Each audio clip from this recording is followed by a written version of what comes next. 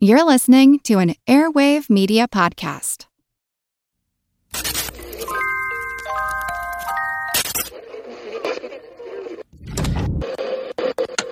Christopher Media. Let's make some noise.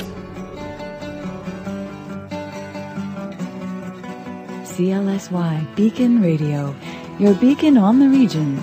You're listening to Mazzy in the Morning with your host, Grant Mazzy.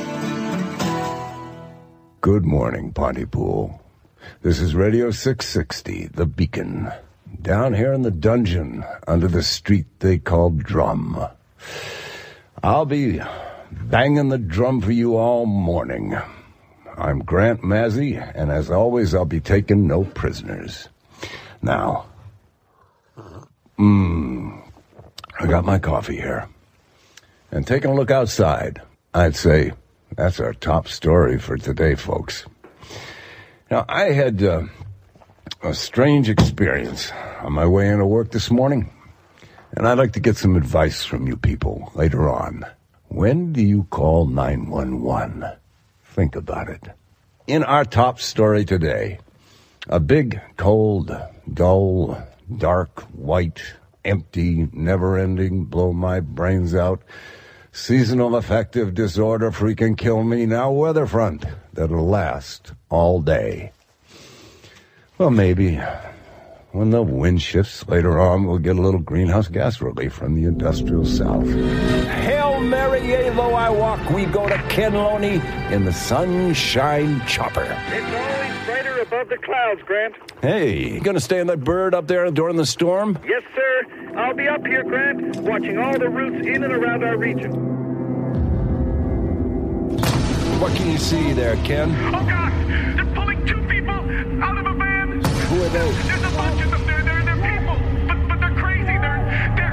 They're fighting them. People are getting killed out there. Oh! Ken, do you see any police? Is anybody trying to restore order down there? I don't know what the hell has just happened. Well, we're gonna have to see if we can. Ken, are you there, Ken?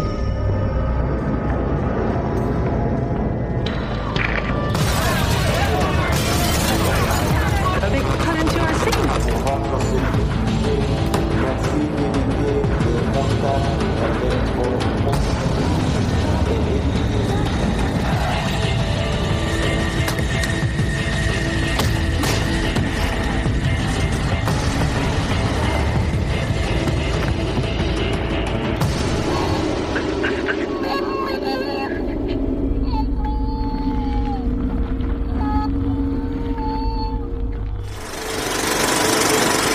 Welcome to the projection booth. I'm your host, Mike White. Joining me is Mr. Maurice Bursztynski.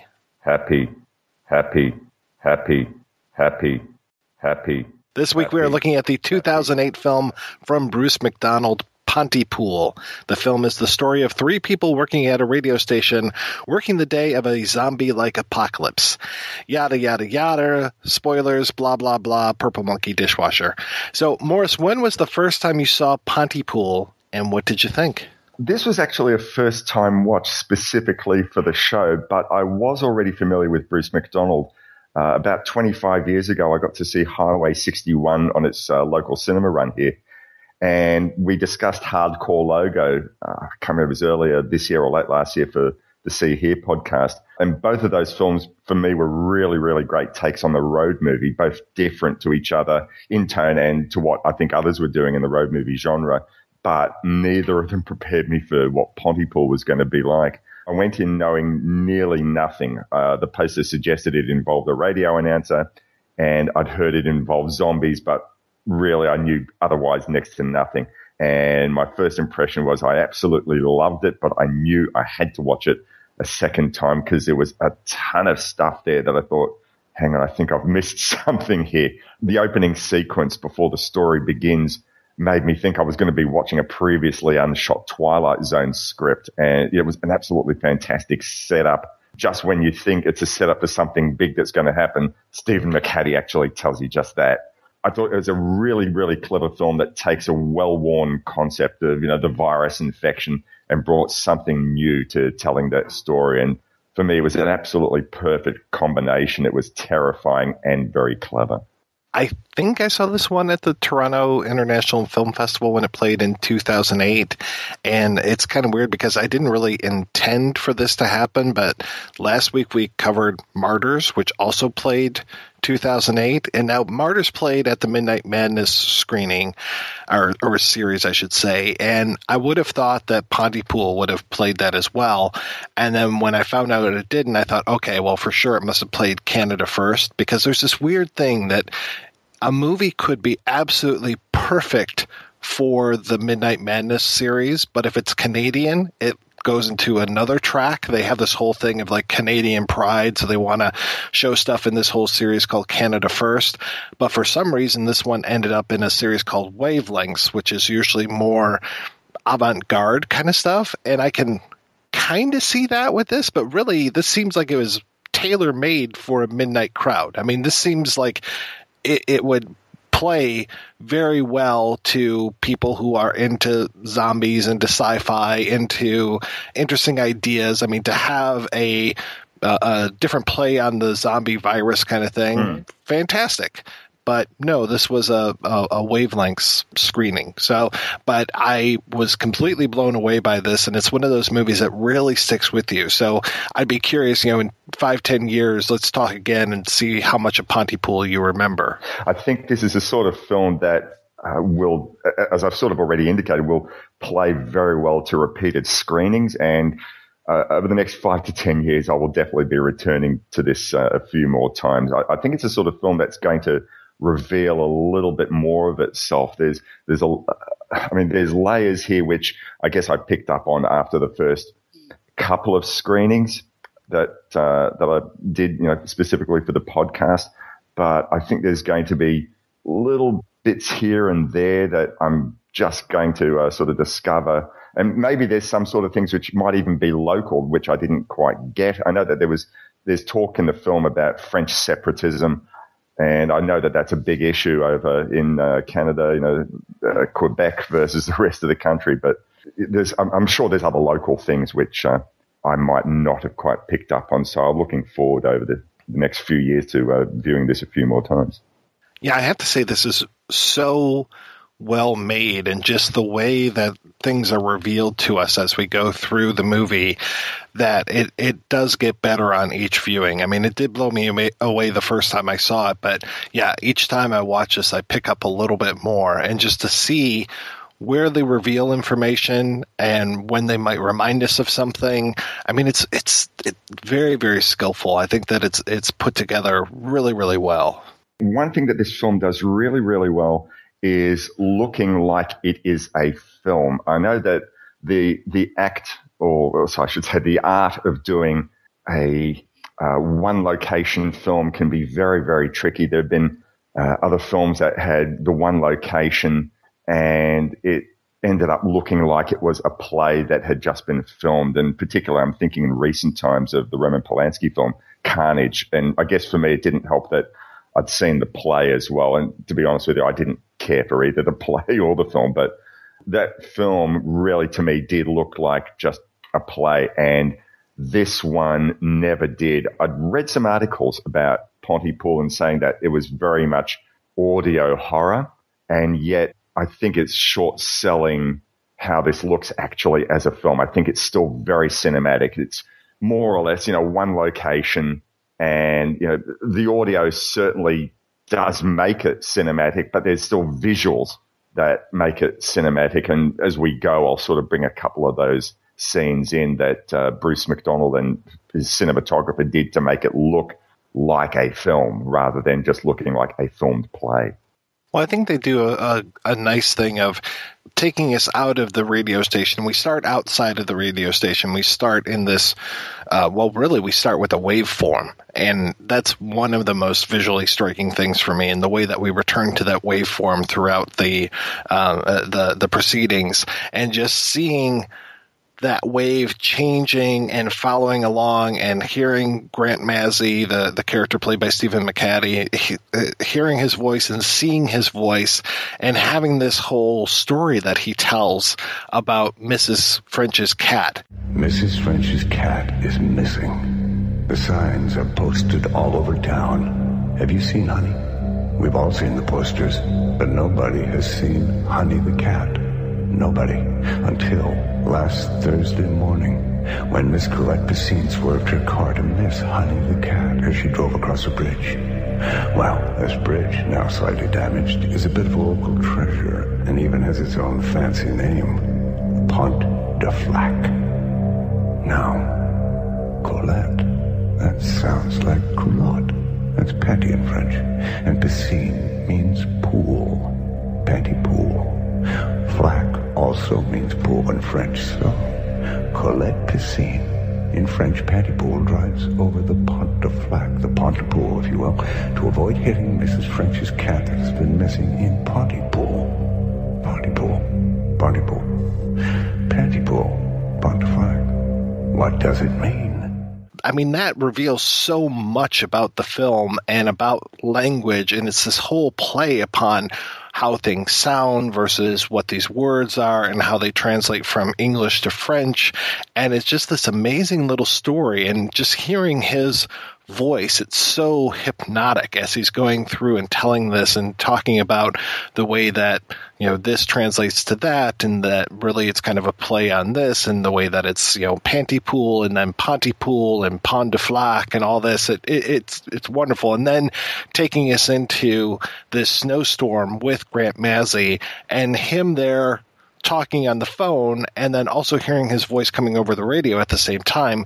We already have this kind of dissonance a little bit of having him in two places, having his voice on the radio and having him in front of us talking to his agent and complaining and setting up this whole thing of how he feels like he's too big of a fish to be in this small pond of Pontypool. Mm-hmm. I wanted to ask you whether you thought, this is just a little impression that I got, that they were maybe even doing something of a homage in that opening scene to the Philip Kaufman Invasion of the Body Snatchers from 1978. So I sort of got this feeling of Kevin McCarthy banging on the car window, which had Donald Sutherland. And it's possibly the only jump out of your seat moment in the film. Most of this is a slow burn, a slow creeping, more of a horror of the feeling of unease, what's going to happen next. But with the bang of the audio, the music build up, and the bang of the conversationalist hitting on his car window, and you're thinking, what the hell's going on? This is all within like the first minute post-credit sequence. And I just really got that feeling, oh yeah, this seems to me like a tribute to Invasion of the Body Snatchers. Help! Help! They're coming! They're coming! Listen to me! Listen! Help me! You're next, please! Please! You're next! We're in danger! Please, listen to me! Something terrible! Please! You're next! Here they are! They're already here! Come! You're next! They're coming! They're coming! Must have done something. Which I'm sure shares some common themes with Pontypool. I'd be surprised if Bruce McDonald wasn't a fan of that film. Yeah, and that person that's outside the window, not really asking for help, not really even that, she didn't even seem that desperate. Just the way that she's repeating blood, blood, blood over and over again. It's just like, wow, okay. And then the way that he will shout after her, and you hear the echoes of his voice, but it isn't a true echo. It doesn't sound like his voice returning to him. It sounds like it's been taken and changed and then brought back to him. Hey! Who are you? It feels like maybe it's passed into the conversationalist realm and being bounced back through somebody else's voice. Obviously, we'll get into who these conversationalists are, but we have that set up right away, which I appreciate. And then having him show up at the radio station, and then once we get inside, I mean, that is where we stay through 95% of the film. I think there's really a few breaks to go outside to show some speakers that are on the outside of the radio station. And then there's one sequence of these obituaries, which we'll talk about definitely, which again takes us right out of the station, but they're presented in such a different way, shot in black and white, and they almost look like still photographs.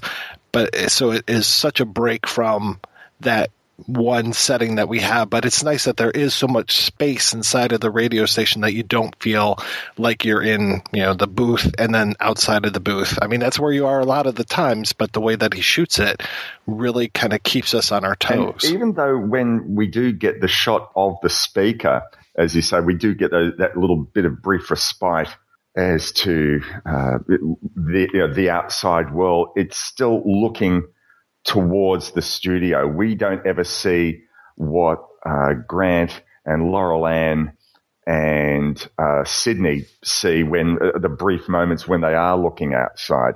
The closest that we get is when we get the conversationalists or zombies or whatever you want to call them try to break into the studio. We see them coming to the inside of the station, but we never really see the outside world again after that opening scene where Grant's driving to the station. So, yeah, a little bit of visual respite, but not really. It's still that world for the whole film. And I like that they're keeping that from us, keeping us in suspense, keeping us in that audio realm. So we don't have, we see those shadows on the door at one point, but that's really about it. We don't get that obligatory scene or the shot from Night of the Living Dead or Shaun of the Dead, looking out and seeing the masses of zombies coming up to the house in most cases, to the pub in others, or to the radio station in this case. While we're still talking about the setting, I just wanted to briefly talk a little bit about the studio itself. It also sort of ties into what I was saying before about the film definitely being a cinematic thing rather than just a play that's been shot on film. So there's that scene where very early on where Grant's just walked into the studio and he has that conversation with Laurel-Ann and she gives him the bottle of whiskey, I think it is. And she's obviously in thrall of having this big city jock coming and working in her station. So we see this shot framed of the two of them having this conversation. And the first time around, I didn't even sort of really pay attention to it, but it's Grant and Laurel-Ann in the midground.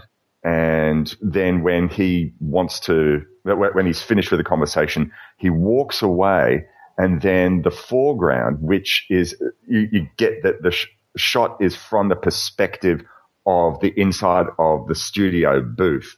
And all of a sudden we get into clear relief. It becomes more into focus. We see the microphone and the studio desk, which in a way are, if not quite the villains of the piece, but are the propagators of the virus. He's going to say what he says on the air, and he's propagating this virus, which is language. And, we'll obviously be speaking more about that. But I just really love that we get that doom of music at that point and the more clear relief of that shot where we see this is the villain, here's the down tone. And the first time you watch it, well, at least in my case, I was sort of thinking, why are we getting this down music? What's this mean? And it's only the second time where you know what's coming. I thought, oh my gosh, that was absolutely brilliant that he took that shot. I'm sure it's, no coincidence. He's showing that in that visual space.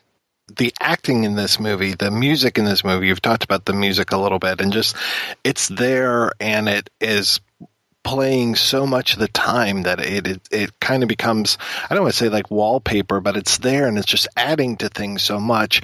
And then every once in a while it'll drop out, and it's even more effective when it drops out just because it's kind of been our friend at that point, or it's kind of like leading us through these moments, because there are times where the music gets super intense. Yes. And oh my gosh, I really like when that happens. But we should talk about the characters a little bit. So you mentioned Laurel-Ann, who's played by Georgina Reilly. And yeah, she's one of the audio engineers and doesn't really go on the air very much. Definitely a younger person, though she has had some experiences. They talk very early on about how she was part of this parade the year before, this returning heroes thing, and she has spent some time in Afghanistan. So it seems like she might have seen some shit. of course, Grant Mazzy, played by Stephen McHattie.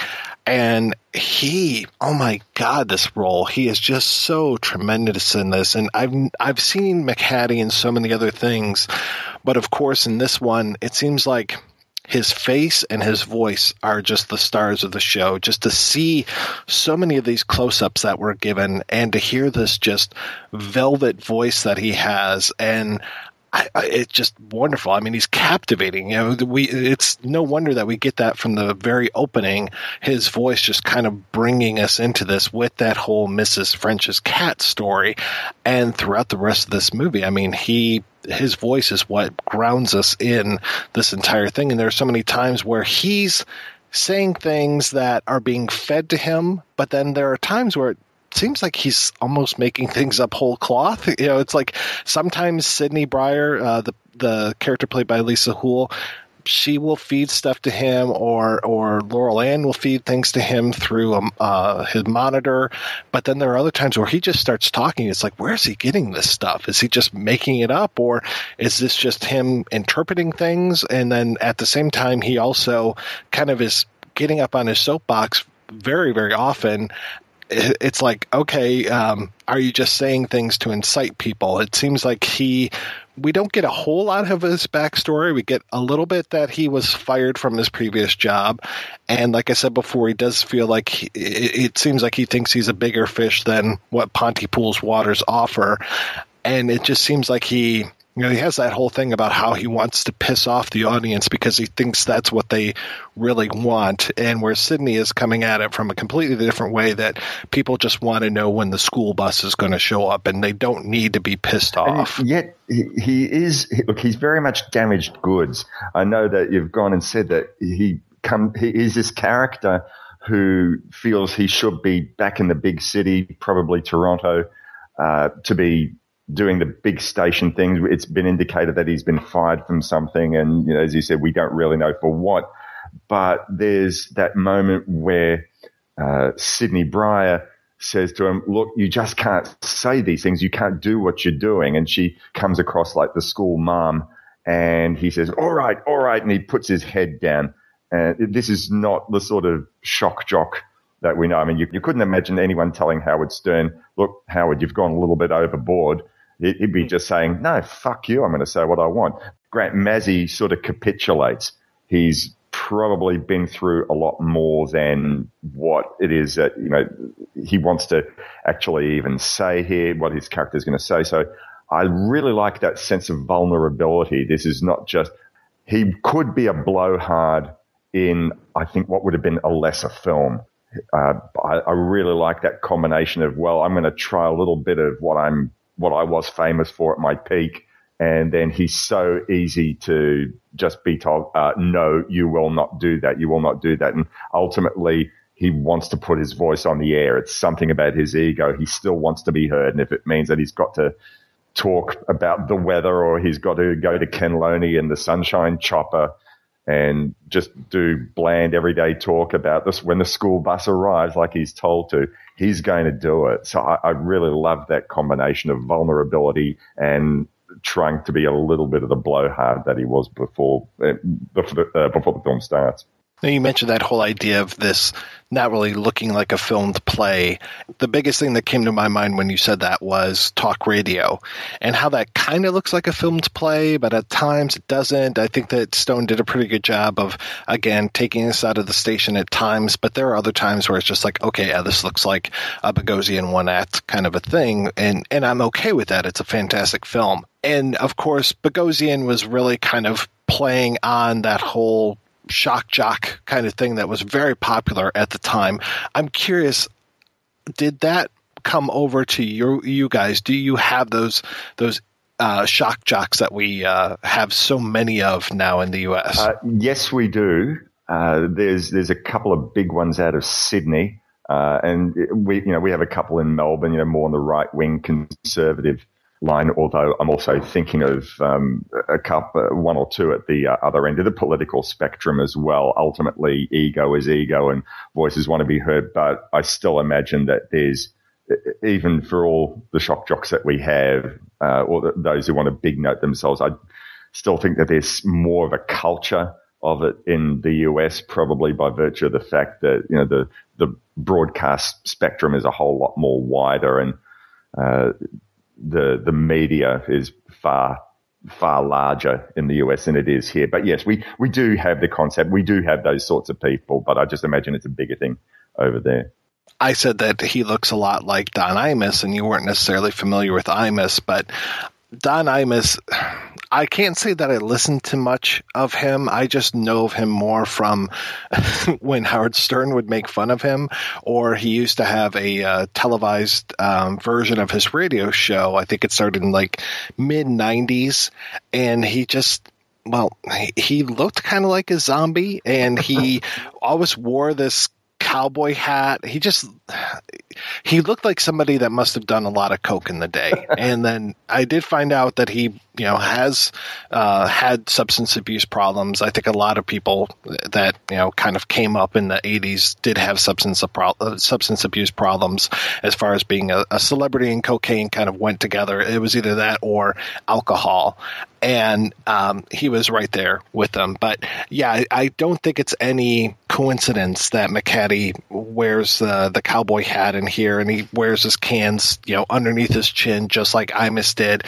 And yeah, Imus had been famously fired a few times, so I can kind of see the Grant Mazzy character playing off of some of the Imus tropes, you know, but he doesn't seem nearly as racist as Don Imus was. I mean, that was another thing, was, you know, him making fun of the Rutgers basketball team, women's basketball team. On Friday, I apologize for some remarks that I made on this program to the women's basketball team at Rutgers University. I didn't think it was necessary to offer any excuse. No, I don't think there is now. I didn't think there was any need for me to put into any sort of context what happens on this program, because I unwisely just assumed that everybody knows, and obviously they don't. He's pushing buttons, but he doesn't seem to be outrageous. The whole thing with the cops being drunk, that was interesting, and especially that conversation afterwards when he talks about the cops being drunk and the ice fishermen being drunks and all this kind of stuff. And then when Syndey reveals that one of the cops, or both of the cops, are alcoholics, and one of them is her ex-brother-in-law, that one really kind of hit home, and that kind of shut him up, which I appreciate that. And then I like at that point, he's kind of struck out a little against her, maybe unknowingly, but also by going off on this tangent. And then I like the way that she kind of pulls the rug out from him, and then that's when she reveals that the guy in the the Sunshine Chopper is actually just sitting up on a hill looking down with sound effects going on. And that really takes Grant aback as well, because he really believed that this guy was in a chopper flying around Pontypool looking at the traffic on the 401. Look, I think that's actually a really interesting central theme about the film, where audio is deceptive. He's in the same position that we are, or rather the listening audience to the radio, the viewing audience of the film, and Stephen McHattie's character. We're all under the impression that this Ken Loney guy in the Sunshine Chopper really is in a chopper. And probably now be a good time, if we could, to make reference. You also wanted to sort of bring into the discussion War of the Worlds, or in particular Orson Welles' production of War of the Worlds for the Mercury Theatre on the Air. And once again, you know, I suspect that it's that whole Ken Loney thing that's paying tribute, or it must have been somewhere in Bruce McDonald's mind creating that character. The difference is that in this film, we never get let up. We never see Ken Loney. We always ever hear him. Whereas we do see what's happening in Orson Welles' Mercury Theatre on the Air production of War of the Worlds in the film The Night That Panicked America. We can sit here smug, and I know that people over the years have talked about that production and said, "Oh, I can't believe that people were fooled. I can't believe that people were fooled." And yet we're watching here in this film, and really we're equally fooled that Ken Loney is in the chopper. And really for a little while, I think that when Ken Loney is saying, "Oh my God, I can't believe what I'm seeing things here that are going to affect me the rest of my life. They're ripping that person out of the van and they're biting into his chest. Oh my God, I can't believe what I'm seeing." And at first we don't know, hang on, is he serious? And I think Grant Mazzy is even sort of doubting, hang on, is he serious? Am I going to be once bitten, twice shy sort of thing?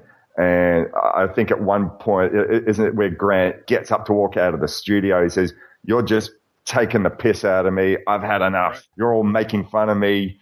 You're telling me what to do. Ken Loney is doing this is this an initiation prank? What the hell's going on?" And he's starting to doubt, but we're not really sure. We're thinking, is this a prank? What's going on? At least I know I certainly did. One, I like that Mazzy really, other than what was being fed to him, he seems to trust, the two women that are with him, but otherwise he doesn't really trust anything.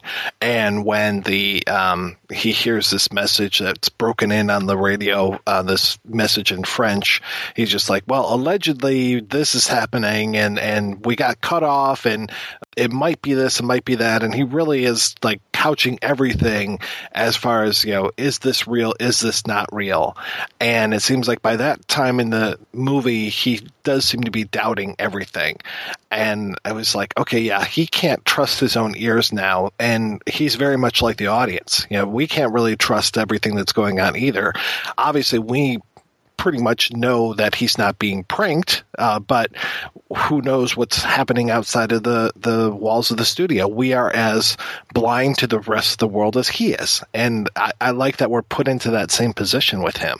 Can we talk a little bit about the words and the language itself? Because that's really the crux of all this. And probably now with election season being on, I think this film probably takes a whole lot more meaning on with the language. So the whole indication in this story is that, they specifically say that phrases or words of affection in the English language should be avoided. But just sort of making a bit more of a wider thing about it, we know that we've already gone and mentioned about shock jocks and them say they say what they do to get a reaction. In this wider broadcasting age and in the internet age where we get catchphrases like, I don't know, "Make America Great," that get words and phrases that we say, right, we're going to get this message across, but it doesn't really mean anything. But people interpret it to have a meaning, and that's where the language gets degraded, and that's the real infection. It's very infection of the language, but I think in general it's probably saying something about how when we reduce language, there's the potential to reduce thought, and people, the conversationalists in this film, they get poisoned, they get infected when they find that they no longer have the words to say what it is that they want to do, and they start forgetting words, and then they get stuck on this one word, and that's it for them. Yeah, and it's no small coincidence that this is all happening on Valentine's Day. And it's funny because I don't know if you have this quote-unquote holiday over there, but we have this horrible made-up day called Sweetest Day over here, which is what we call a Hallmark holiday. So it's an excuse to sell cards and candy and all this kind of stuff. And that's, we're recording this on Sweetest Day. So when I was watching it again this morning and all this is happening on Valentine's Day, I'm like, oh yeah, I should probably buy my wife a card. I've never heard of Sweetest. Sorry, Sweetest. I've only heard of Sweet as in Be Kind, Rewind, making a sweeted film, but never heard of Sweetest Day. Yeah, it's SWEETEEST. Sweetest. Okay, yeah. Right. Yeah, not opposed to Swedish Day. Yeah, where you go out and you go to IKEA and you have some delicious meatballs. Is there a day for that? I wish there was. Valentine's Day, so full of just baby talk and terms of endearment, and they say in the film at one point that you should not use terms of endearment. Those things, basically, it kind of says those really mean nothing. Those words don't mean anything, and those are the easiest ones to use, and those are the most likely to infect you. And yeah, we were talking earlier about the ingeniousness of this film, and to have language be the thing that carries the disease versus, something airborne, something transmitted by bite or by scratch or by blood, by any known means.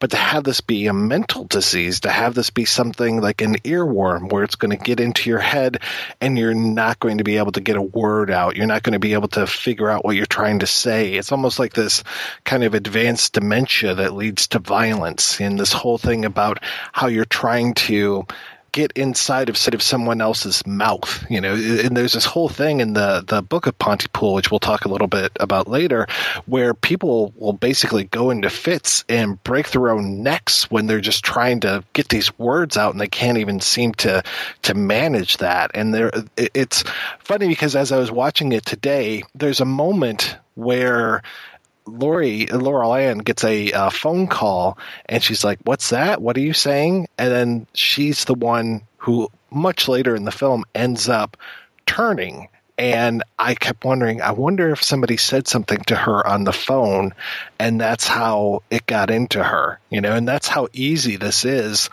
You can just hear a word or just get stuck on a word, and it seems to be transmitted only via English. So it's almost like our language has become so degraded by things like the, "Make America Great Again," those kind of catchphrases or terms of endearment, that English is now the perfect way to transmit a disease.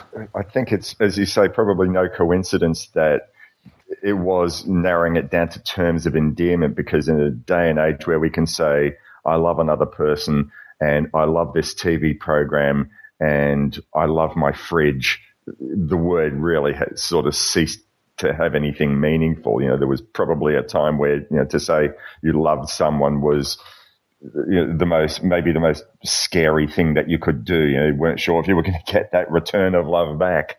But now it just seems to be a word, or any term of affection just seems to have been cheapened by ad agencies and Hallmark greeting cards, as you've already gone and indicated there.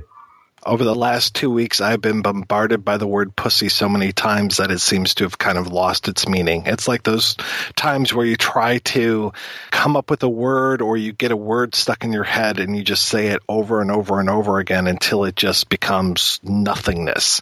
And that's kind of the way, this whole election cycle seems to have been that. But especially this last week after that tape broke, it's just like I'm hearing that word more now than when Pussy Riot was a thing over in Russia. And it seemed like all of the news pundits were just so happy to report upon Pussy Riot because they had a chance to say that.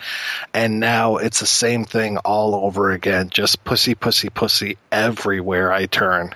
I just wanted to sort of come back to what you said a moment ago about Laurel-Ann. So she gets the infection, and that really, I think her transformation in the film and what she does with throwing herself at the booth because she can't hear what's going on in there, that's absolutely terrifying.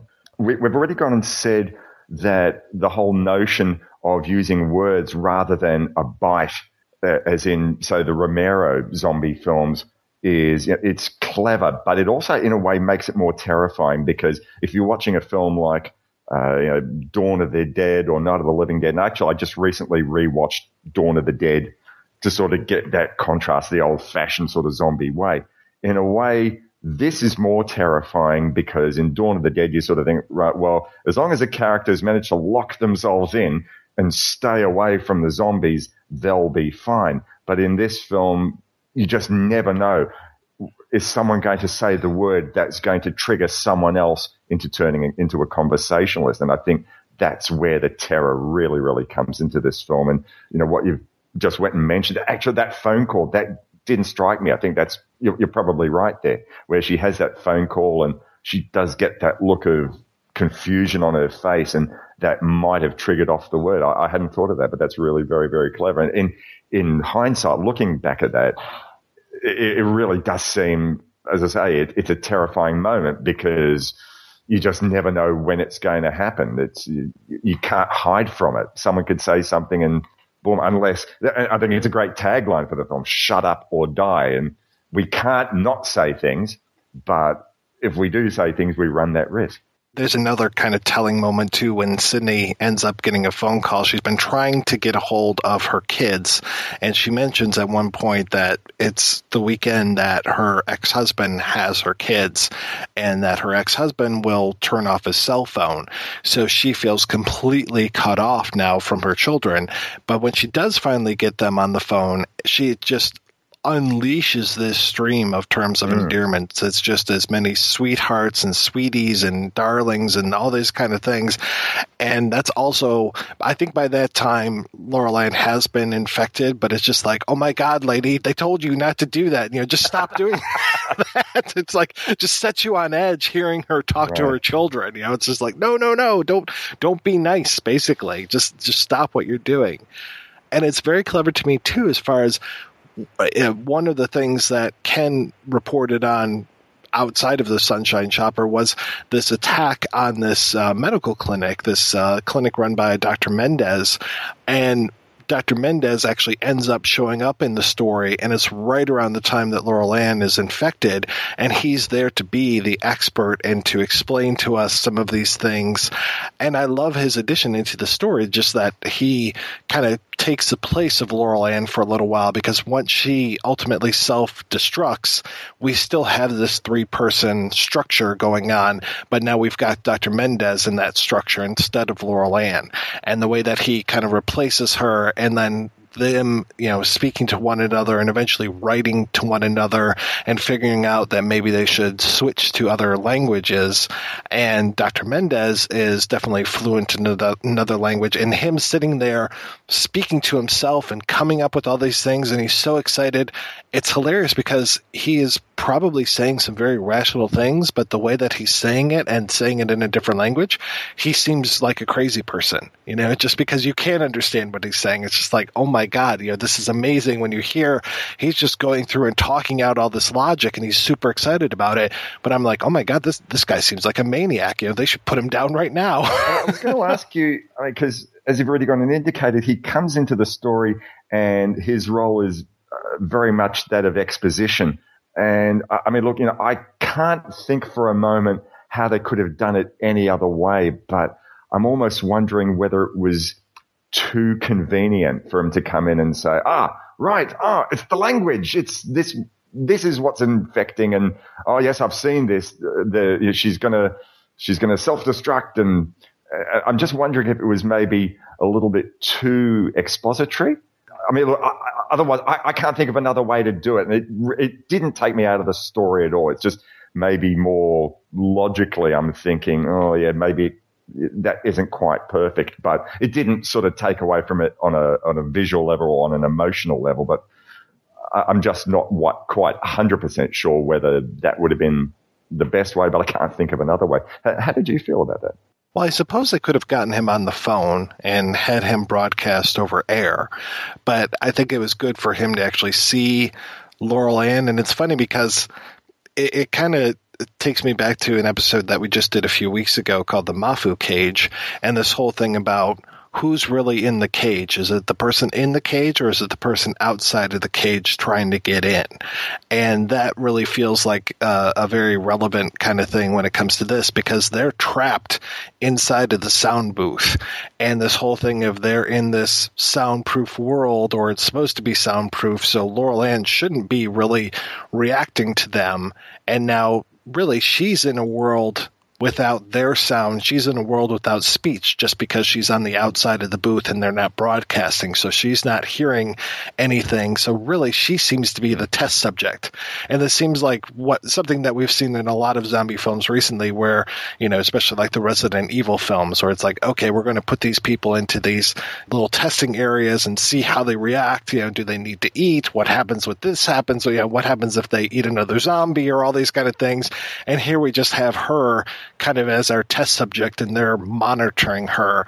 So it worked for me as far as having him there as this voice of authority and speaking about that. But I guess I could see him kind of phoning it in, literally. In this case, he could have, been somebody that they interviewed over the air. But, it worked for me, I suppose. It worked as well to me for him to be doing that as for later on one of the singers who had been at the radio station suddenly showing back up. And that didn't necessarily make a whole lot of sense that she would come back to the station, or maybe she had never left. But that was the one who indicated that she'd already contracted the infection, I think, towards the end of their singing time, saying pra, pra, pra, pra. I think that was her, wasn't it? Yeah, that was her. And I don't think it's any sort of coincidence in 2008 that it was Lawrence and the Arabians was the band that showed up, with Tony Burgess being Lawrence, by the way, and them being dressed as these kind of stereotypical Arab people. I was just like, okay, well, that's kind of a little a nod to modern day terrorism, I believe. And I also noticed, I think it was Tony Burgess, the author of Pontypool Changes Everything. I also think that it's him calling in with that 912 suggestion earlier in the movie, as far as something that isn't an emergency but doesn't seem quite right. So you don't want to call 911. So he suggests calling 912 instead, which I actually think is a pretty good idea. Probably before too long it'd be misused anyway. They didn't put enough cheese on my pizza. I can see that almost sounds like a Simpsons joke, doesn't it? They do that. Every week I hear about people that call 911 for just the most ridiculous reasons. Actually, now that I've sort of gone and mentioned the Simpsons, I made a note here earlier on while I was sort of thinking about the use of language and catchphrases. There was a Simpsons episode, I think it might have been the one where Bart gets to have his few minutes of fame on Krusty's TV show by saying, "I didn't do it." And, when his 15 minutes of Warholian fame are over, the final moment of the show has all the characters doing their catchphrase, Barney doing his burp and Bart doing I caramba, and Homer saying, "Oh," and every character doing their little thing. And now you can go back to just being you instead of a one-dimensional character with a silly catchphrase. Oh! Ay caramba! Idly hope. Excellent. If anyone wants me, I'll be in my room. What kind of catchphrase is that? They're basically laughing at themselves. They're, "Oh, yep, you like us for our catchphrases. That's what this show is known for. It's not just Bart having his 15 minutes of fame. This is what this whole show is often about. We can sell it on the lunch boxes. We can, the kids are saying it in the yard. We've become all pervasive in popular culture with people saying, "Oh," and all the other countless catchphrases that are in the show. And I think that's coming back to this infection of the English language. I mean, I wonder how much, catchphrases are pervasive in other cultures, in TV shows, in other languages. It's me showing my incredible ignorance, but I wonder whether it's specifically an English language thing. American, English, Australian TV shows that have catchphrases that rely on whether it's a cultural thing or not. Carrying on the Simpsons idea, I'm immediately thinking of the guy in the bee costume from the Mexican TV shows, and I'm just like, I bet he has a catchphrase. Yeah, that's right. I've forgotten about him. Yep. Or like, Beat Takeshi from Takeshi's Castle and some of those amazing Japanese shows. I'm just like, I wouldn't be surprised if they end every, skit with something like that, not kind of, and did I do that kind of a thing? I always loved when David Letterman had this thing where he tried to create new catchphrases, and he had people voting on which catchphrases should be the next catchphrases. And he had this whole thing of like, "I'm a little cupcake baked by the devil." I think that one was my favorite. And then there was one that was, "Them bats is smart, they use radar." And I think both of those have entered into my lexicon, but very few people get them when I say those catchphrases, unfortunately. Was that Simpsons one? Was that the same one where Marge says, "A Simpsons on a T-shirt"? Whoever would have thought they saw the day? I can't recall. I don't remember. And that was right around the time when Simpsons bootleg T-shirts were just the thing, and having like the worst drawings of the Simpsons. There's actually a group on Facebook that is all about like Simpsons ripoff art, and it's pretty amazing. Just because I've got it written in here, I probably should have brought it up earlier when we're discussing about the three main characters and their rapport with each other. But I found it interesting that with Georgina Reilly, there's a I guess there's an Exorcist type moment where, you know, once she can't say things, she's been banging her head against, or she's been throwing herself against the I was going to say the projection, but she's been throwing herself against the radio booth, killing herself off, and it's really very, very terrifying. And when she can't get the words out and she can't hear anything, it's all over when she does a sort of very green, vomity sort of thing like Linda Blair does in The Exorcist. But unlike that, I mean, in The Exorcist, it almost sort of becomes a bit jokey, or maybe it has over the years. That's, oh yeah, that's the green pea soup. And it doesn't seem as terrifying when you watch it nowadays because it's become so much a part of the popular culture. And it was sort of interesting to see here where the Laurel-Ann character, she does it, but it's, in a way, it's new, and it may be paying homage to The Exorcist in a way, but it still seems terrifying, and it's not at all jokey. I found that really interesting. Yeah, that was very terrifying to me. And the thing that also got me during that scene is that the doctor is talking about how every victim of the disease needs to find a victim of them, you know, and the way that he talks about she's a victim without a victim. You know, she has no one to kill, basically. And it's just like, oh, wow. So not only does this disease take out the host, but then the host feels it's necessary to go out and kill somebody else. I mean, very much like standard zombieism. Once you get infected, you're like, oh, this insatiable thirst or hunger for brains, I suppose. But in this one, it's just like, oh, wow, okay. The whole thing about the way that they feel the need to attack other people, and it's almost like they're so frustrated by not being able to find the words that they lash out at things. There's only one moment in the film where there's something that possibly pays tribute to the standard zombie film. And I'm not necessarily talking about just the conversationalists trying to break their way into the studio, but that moment where the girl and the Lawrence and the Arabians actually attacks Syndey, and it looks like she's trying to bite her or bite some part of her. That seems to be sort of like maybe the standard tribute to the trope of zombies basically getting their fill violently. And it sort of got me to thinking that I wonder whether the story could have done things differently, because in the end, the threat is not just of having your words taken over, but they wanted to make this a horror film, and ultimately, you have a violent death in a standard horror film. I'm wondering whether there could have been another way that someone met their demise by attacking someone else without it being a physical assault. Once again, I can't imagine what, but it seemed like that was not necessarily a shortcoming, but I'm just wondering if there could have been an alternative besides a violent assault like that girl does. And it's the one violent assault that we see in the film. What I would imagine, there's going to be an assault on Dr. Mendez when he runs out of the station and basically pulls the heat off of these guys. They start this whole message going, this whole, Syndey Briar is alive thing, and that kind of takes off through the conversationalist realm. But then, at one point he ends up leaving and screaming Syndey Briar is alive and basically trying to pull these zombies away from the station. And I love that we don't see his death, and you're pretty darn sure that he dies.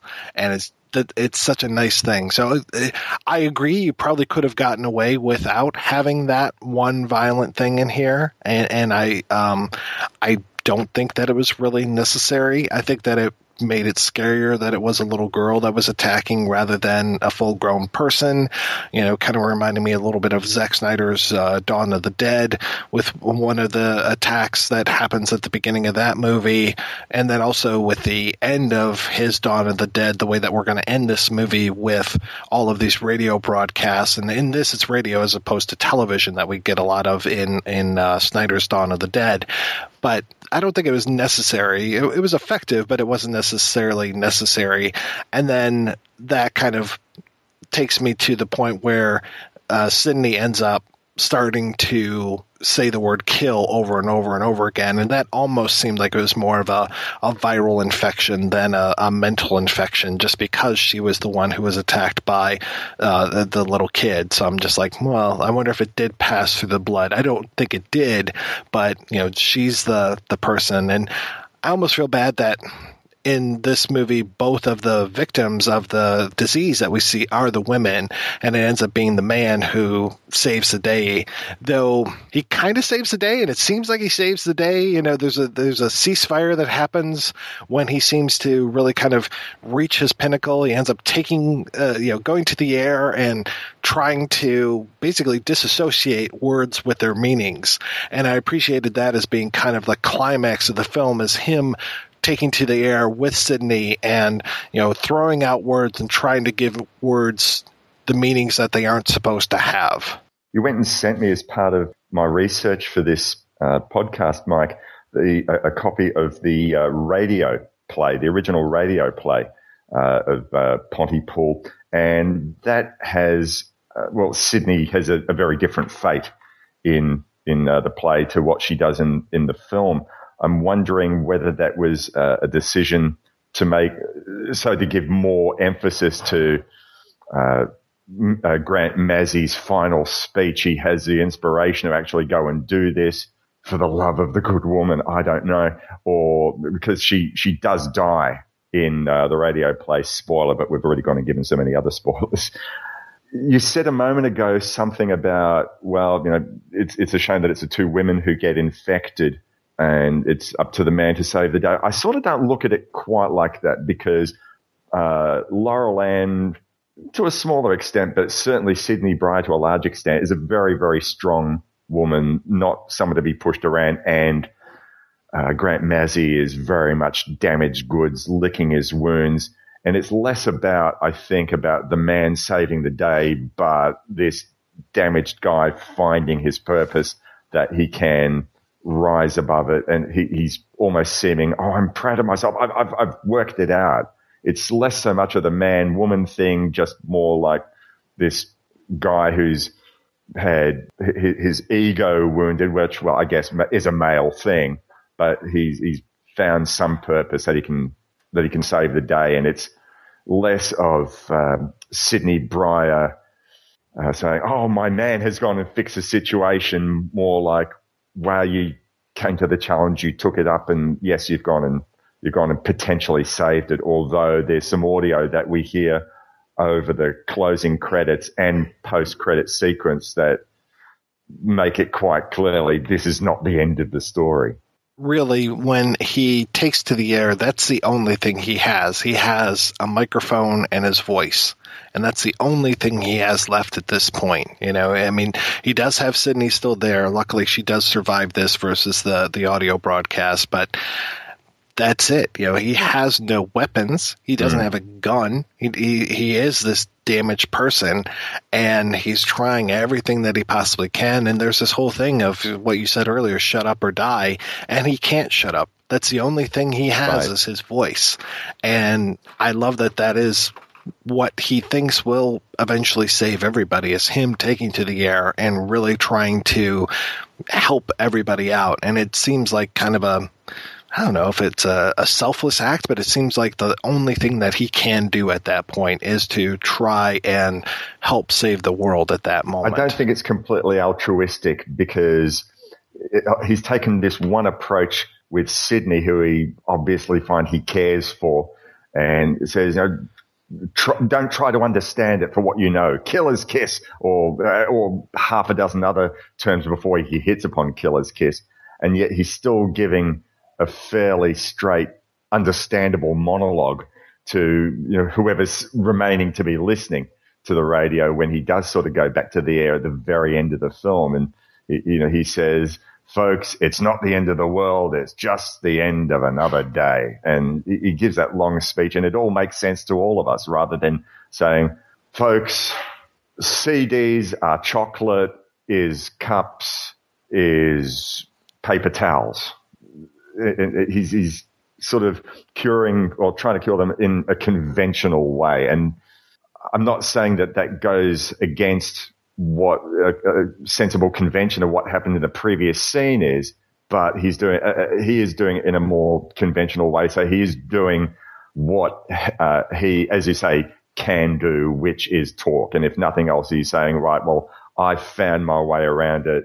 You need to find your way around it. So I'm going to give you a speech with conventional wisdom, but you have to find your way around it. So it's maybe to me less about altruism and just more about him saying, right, I'm my own personal hero and you have to be your own personal heroes as well. So what do you think of that post-credit sequence? Well, okay, the first time I watched it, I could not make head or tail of it. And I confess I did go look up a couple of websites to get other people's interpretations of it. And I liked one thing in particular that I read, and that was to say that as their world evolved, it was not just language that had become infected. It wasn't just enough to say nonsensical things like killer's kiss, but they had to really, truly change their world, and they take on different identities. So for those of you who maybe haven't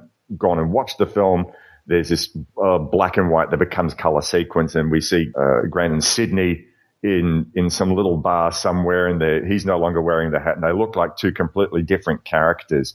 They don't look like who they were the rest of the film, and they're basically not speaking as themselves. So it's not just, they've not changed their language, they've changed their situation, they've changed who they are, and it's nonsensical to us as viewers who've watched the characters go through the rest of the film, but it's the way how they can talk to each other and make sense of their situation.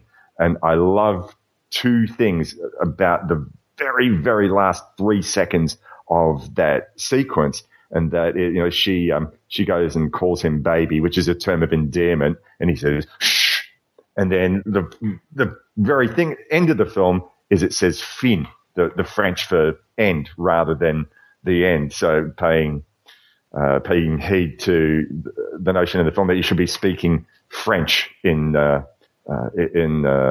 it's technically it's Ontario rather than Quebec, but I really love that sort of combination of it goes back to what we do know from the film of him saying, no, you still can't use this term of endearment, and the end is in French. So I love how it's evolved. It's evolved from language to situational. At least that's the notion that I read, and it seemed to make sense to me. I love the moment in the film when their broadcast is interrupted by this French broadcast that kind of comes over the emergency system, and they give the message, and then they translate it into Laurel-Ann translates it from French into English, and then Grant reads it on the air. And I love how the last sentence is, "Do not translate this message." I did have a big laugh out loud moment, and that's not an LOL moment. I guess that's one thing that we can say about this film as well, we haven't possibly mentioned, is that it does have those humorous moments. There's a lot of terrifying stuff in there, and the music and the situations are very scary, and yet it is not without a sense of humor. And it's not like a zany moment. We're not talking about Return of the Living Dead type of horror comedy. It's not that sort of thing. It's just a little bit of even in these most terrifying moments, you can find something that'll break up the tension just a little bit. It's not a horror comedy. It's just a horror that is very smart and is aware of itself and knows that if it's all terrifying all the time, maybe it loses some of that scary aspect. And so, all right, we've gone and brought you down a little tad. Now we're going to bring the terror back. So we're starting from here and building up the tension. You can't sort of plateau and then expect people to keep on being scared. I thought that was very clever. Also, the Lawrence and Arabians scene was very, very funny. Where Grant is holding out his mobile for his manager to hear. So you hear this, you see this, or you can't see what I'm saying. Yeah, you hear that, right? Okay, fuck you, Rick. we talked about how Syndey kind of takes the rug out from under Grant when she reveals that the Sunshine Chopper is just, Ken Lomey and his Dodge Dart. And then later on when after Ken dies, or we hear his death, I should say. We don't know for sure if he does. And then Grant starts to mourn him, and she turns around and says, oh, yeah, Ken was a pedophile. That's right. Oh, my gosh. What are they doing? They're not making it easy for the viewer. They certainly aren't. No. Every time you think you're supposed to feel sympathy for a situation, she's just like, nope, don't do it. I mean, it's very gallows humor, I have to say. Very much. All right, we're going to take a break and play a pair of interviews. The first is with director Bruce McDonald, and the second is with writer Tony Burgess, and we'll be back with those right after these brief messages. Let me ask you a question. Are you getting enough? I bet you'd love more, right? Well, AdamandEve.com wants to give you more with 10 free gifts. First, you'll get a sexy surprise for her. Second, a specially selected toy for him. And third, a little something we know you'll both enjoy. Plus, you'll get 6 full-length adult movies on DVD. And number 10, free shipping on your entire order. So what do you have to do to get your 10 free gifts? It's not hard. Just go to AdamandEve.com and select any one item. It could be an adventurous new toy, sexy piece of lingerie, or anything you desire. Just enter offer code BOOTH at checkout, and you'll get all 10 free gifts. Go check out AdamandEve.com today. Select one item and get 10 free gifts, including free shipping when you enter offer code BOOTH. That's BOOTH at AdamandEve.com.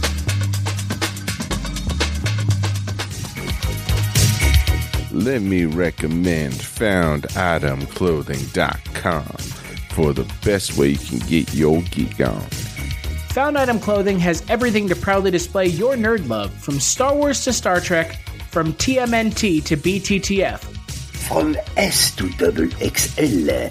And with Halloween right around the corner, Found Item Clothing has a wider range of costumes, from Snake Plissken to the Dude. From Snake Plissken to the Dude. From Snake Plissken to the Dude and everything in between. And everything in between. Visit FoundItemClothing.com today. Before it's too late.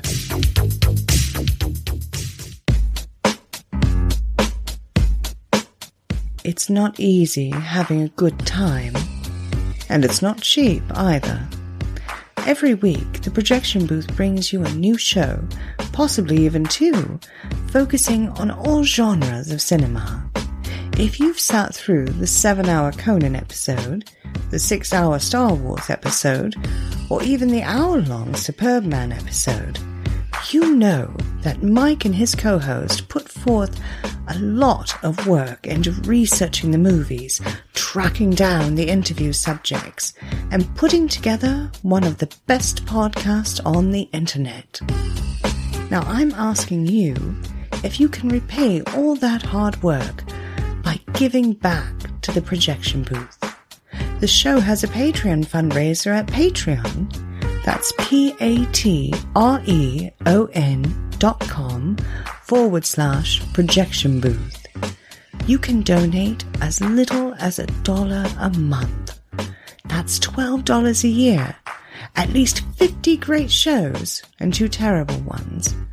That's the price of 2 matinee tickets. Now isn't the projection booth worth it? Once again, that's patreon.com/projection booth. Donate today. It's the right thing to do.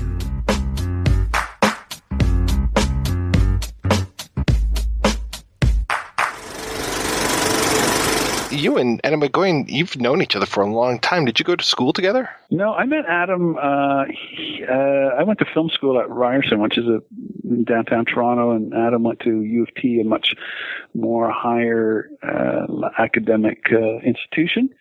So I met Adam first when I was a camera assistant on one of his short films, and then I really got to know him as an editor. When Adam did his first couple of movies, I helped show him how to use the editing machine, I think, on the first feature, and helped him cut out the flash frames. And next to family viewing and speaking parts, he employed me to be an editor. He came more from writing and theater, so the filmmaking stuff was a bit sort of new to him, and I loved editing, and so we got to know each other, and we're still good friends. What is your background? I know that music, of course, plays a huge role in so many of your films. Were you a musician when you were growing up? Yes, I was a very bad musician. I've always loved music, and I hack away at 3-chord guitar and little piano. A lot of friends are musicians. So I think if I was had any ability at all, I think I probably would have slipped into the music world. But no, unfortunately, I have not been able to kind of make a go of it as a musician. But I still love seeing live music and listening to music, and musicians are my heroes. So I'm always attracted to stories that have musical components or documentaries or musical themes like Highway 61 or Hardcore Logo and these sorts of things. And the great thing about film is that even if it's not a musical subject, you get to work with composers doing scores and all that sort of thing. So I still get to kind of be near musicians in this business. What made you decide to get into the filmmaking?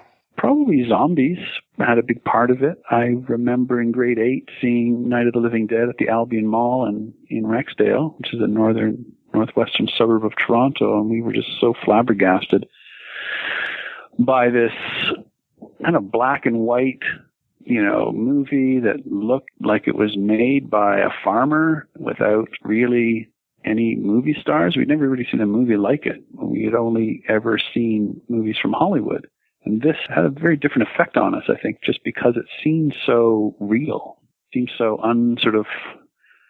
not from the usual manufacturing plant out of Hollywood. It just seemed so bizarre, and I think I had a sort of a deeper effect on it because we didn't feel it was like a movie. It just seemed like it was a document of some sort. So, in an attempt to sort of emulate that, I think my uncle had a Super 8 camera. And we decided, it sort of gave us a lot of power because we thought, wow, I mean, maybe we could do something like that, because it didn't seem so far removed from perhaps what our efforts might look like, being Canadian guys, thousands of miles from Hollywood. And so we ended up doing our own very suspect, not a knockoff of the story, but it was basically, we made a kind of epic Super 8 movie about our high school being attacked by zombies, and kind of shot it over weekends and got our friends in it and teachers. It became quite an epic, and we screened it after school and we made posters, and the cool kids came, and suddenly I was cool for about 5 minutes. And so that was the beginning, I think, of my movie making endeavor, and it was just a fun, social, amazing thing to do, and I just been lucky enough to keep at it. Well, it sounds like you're really embracing that kind of DIY ethos even back then. Kind of, because I didn't really come from a family of artists or filmmakers or anything like that. There was nobody in my circle or sphere that was remotely connected to the arts.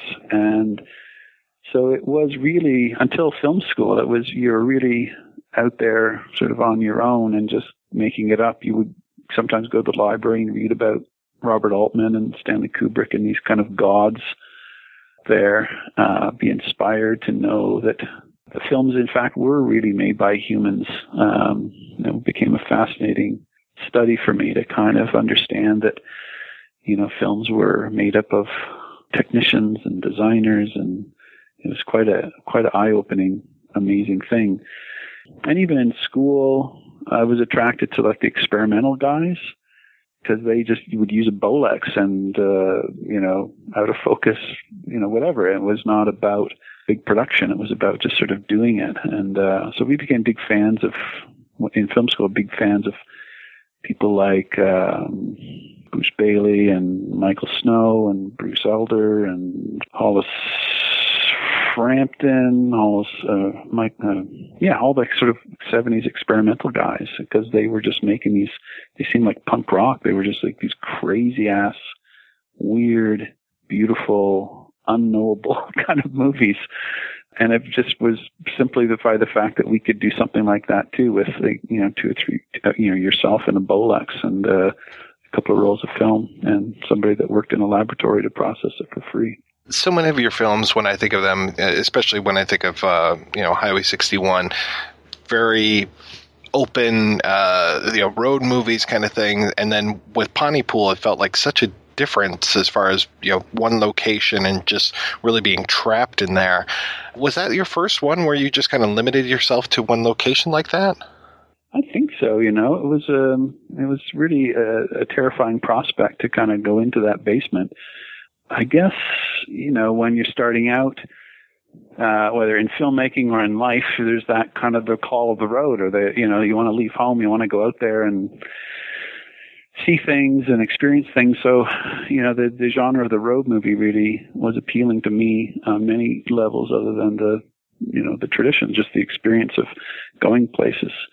And it's sort of a cheat in a way, the road film, because no matter if nothing is happening, you always feel like you're going somewhere. There's landscape moving by, and there's the feeling of propulsion and narrative movement forward. So it was for me anyway, it was a great genre to start in, because it really helped me beginnings of the understanding of how a narrative kind of works and the demands and all that sort of stuff. So when we got to the basement, I couldn't rely on that anymore, that kind of, almost easy, free feeling of momentum and narrative push that a road movie gives you just naturally by its nature. And suddenly, I think it's probably the first real chamber piece that we ever did. So it was very daunting. And so I had, our cinematographer Miroslav, who was a trusted ally. He'd done Roadkill and Highway 61 and Dance Me Outside with me. So we'd worked a lot together. So it was really great to have a guy like him helping me making that transition, I guess, between the road and the sort of the studio in a way. Now, I read that you bought the rights for Pontypool with a chocolate egg. I did. Yes, that's funny. Yeah, how did that come about? I remember that I had a friend of mine who he worked in publishing, like a very small press. And I knew his wife. His wife is a sort of terrific writer and poet named Lynn Crosby. She's quite a character. And my boyfriend at the time, Michael Holmes, worked for this press. And, I'm hanging out with Lynn and Michael, and he says to me one day, he says, "Bruce, we're having this book launch of our new slate, and there's this one book I think maybe you dig as maybe possible movie project. It's sort of a zombie thing, and I know you like zombies." And he told me about it, and so I got this. He gave me an advance copy before their little party at a rock club. I think they're having it at the El Macombo. So I read this book about a week before I went to this, and I just loved it. I was like, oh my God, this is amazing. I remember on my way, I was walking down College Street on my way to this party, and I thought, wow, this is going to be fun. I'll see my friends Lynn and Michael, and I'll get to meet the guy, this mysterious fellow named Tony Burgess, who wrote it. Apparently he was going to be there and do a reading, as often happens at these things. And I thought, gosh, there'll be other people there, and maybe other people have read this book, and pretty smart. Somebody's bound to snap up the rights to this. So I thought, I don't want that to happen. So I popped into the local convenience store as I'm buying some smokes, and I thought, well, I know what I'll do. I'll make a symbolic option payment, and I grabbed one of these little chocolate eggs I have in the front counter. So when I was introduced to Tony, we talked, and right away, hit it off. He's a very personable guy. He's a funny guy, loves music. Within not a long time, I sort of pitched him. I said, "Hey, how about I option your book?" And I said, "I don't have a lot of pocket cash right now, but I can secure your your yes with this offering here of this chocolate egg. That would make me very happy." So he thought that was pretty funny, and he said yes. He took the egg, and it eventually worked into a proper contract and all that sort of stuff. And, we became very, very good friends, me and Tony. So yeah, that's a funny. I have forgotten about that. That's funny. How did you guys kind of work out the idea of translating this? I mean, I've read the book a couple times, and it's not the easiest book in the world to read. No, it's crazy. Yeah, it's very crazy. How did you go from that into, and I think there was a radio play in there before it was a film. How did that? Yes, it's a long, long tale. They go to try to give you the short version of it. Often when you option a book, the few experiences that I've had with different book authors, we often say, well, hey, it's your book. If you want to try the adaptation into a screenplay, well, you should, I think, get first crack at it. And often they don't, because they're like, well, I've sort of done with it. I've already spent a couple of years or more writing this thing, and I don't know if I'm really the right person to bring this the objectivity that a good screenplay needs into kind of compressing the book and finding maybe that should be done by a different mechanic. But in this case, Tony said, I'd like to take a crack at that. He was a big movie lover, and so part of the long odyssey of this adaptation has been compounded by the crazy book and which element to take and what to leave out. The idea that Tony was a sort of a first-time screenwriter, and screenwriting is a very particular and peculiar craft. I always liken it to the idea of making, it's more like making the specs for a Maserati than it is writing a poem, because no matter how beautiful it looks, it still has to start when you turn it over. So there's a lot of mechanics involved with the screenplay, and I think part of the journey has been Tony's growing respect of the the art of the screenplay. So all that to say, we got going, and a few people kind of came in to help him and just advise. And so the original, it took quite a while, but we finally ended up with a kind of we took a few elements out of the book, which is essentially the central idea of the English language has been infected with a virus. And there was a character in the book who is named Les Reardon, who is a recovering kind of addict, I guess. And he is house sitting a farm in Pontypool. And as he tries to stay clean and is going through his recovery, this language virus breaks out and all hell breaks loose. So that, and we thought, okay, that's a good basis for a story. And so we went at it for quite some time and ended up with a very, still pretty convoluted and thick script. And at some point we decided, well, I think it's just too much script for one script. So because this story ended with Les ending up in kind of zombie rehab, where the government or after the kind of the whole virus peaks and peters out, the zombies are rounded up by government forces and people, and they're kind of rehabilitated to learn how to speak normally again and to, try to reintegrate these poor bastards into society. And that was always one of my favorite parts of the book, this kind of weird zombie rehab where you're trying to be taught to act normal again. Anyway, so there's too much. So we split that into two scripts. We thought, maybe this is like a 2-part deal. Anyway, in the middle of all that, I get a call from CBC Radio of all places, and they're looking for somebody to make a radio play. And we're like, I don't know why you're phoning me. I've never made a radio play before. But they said, no, we're kind of trying to reach outside the usual people. We're talking to, playwrights and some filmmakers and that. If you're interested, I said, well, yeah, I guess so, theoretically.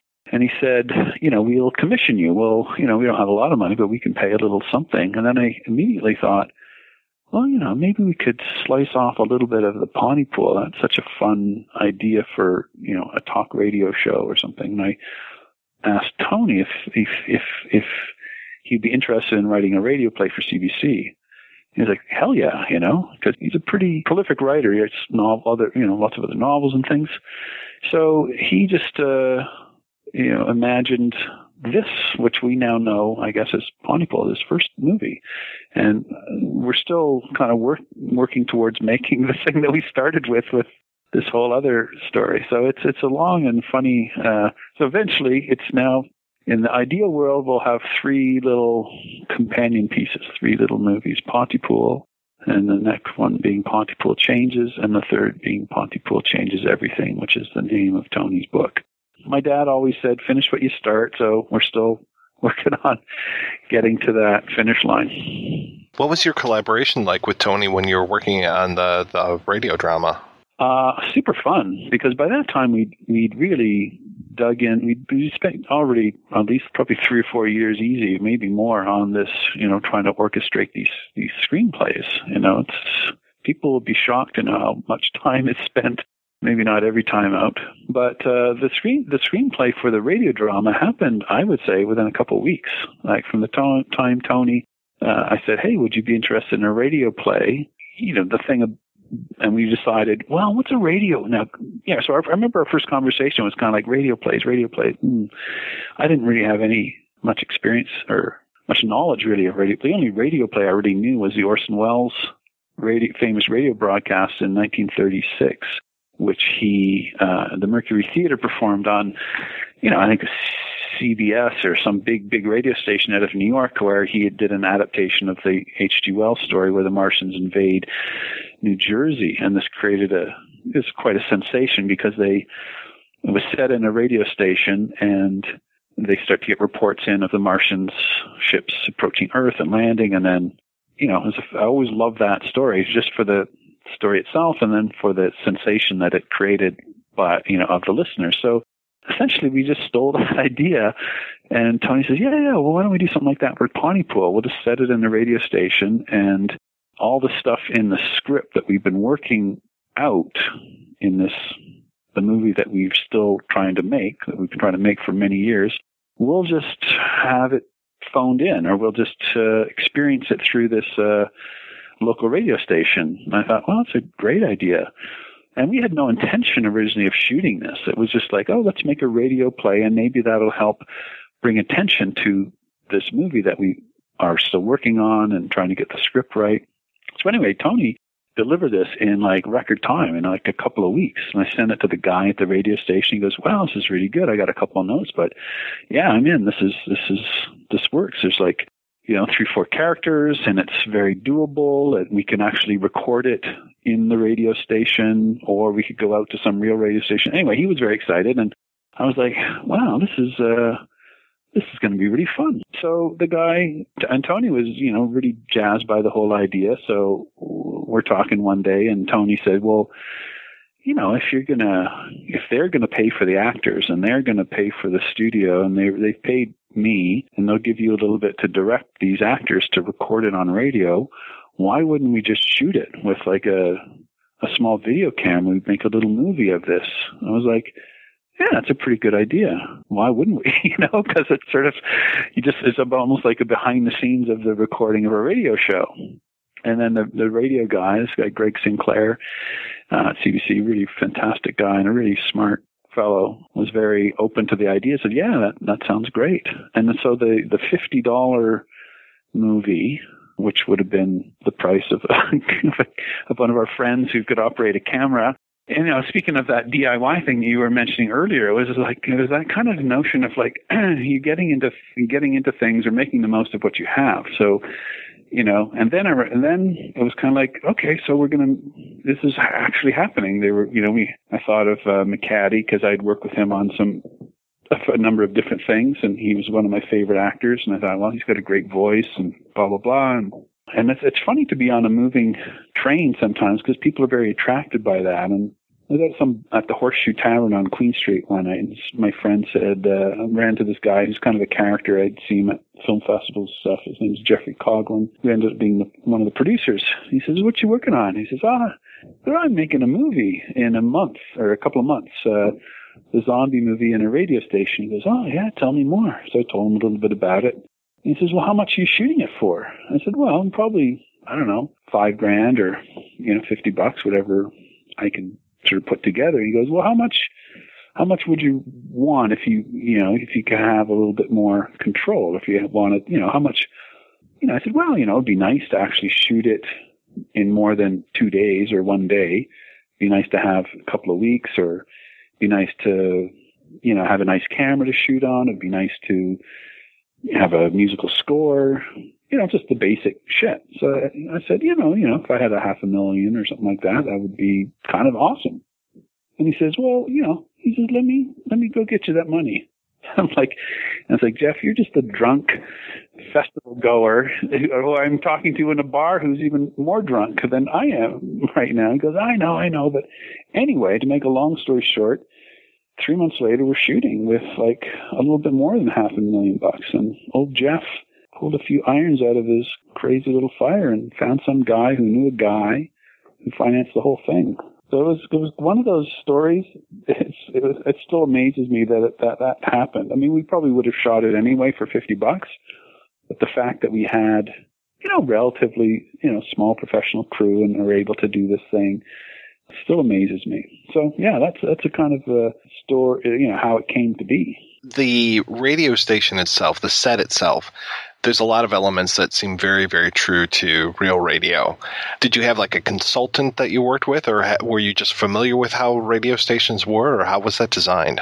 That was a large part was our Greg Sinclair, who worked at CBC Radio, and he was just great in talking through, like when we were working the script. He was very familiar with things like the relationship between the producer and the host or the other people that might be involved in a talk show or a radio show, and some of the kind of the mannerisms and some of the lingo that they would use. And Gray also says, well, to have a radio station doesn't really take much. So we had considered the idea of shooting at the CBC studios, which were pretty nice, but almost too nice. It was like, well, it's supposed to be some small town.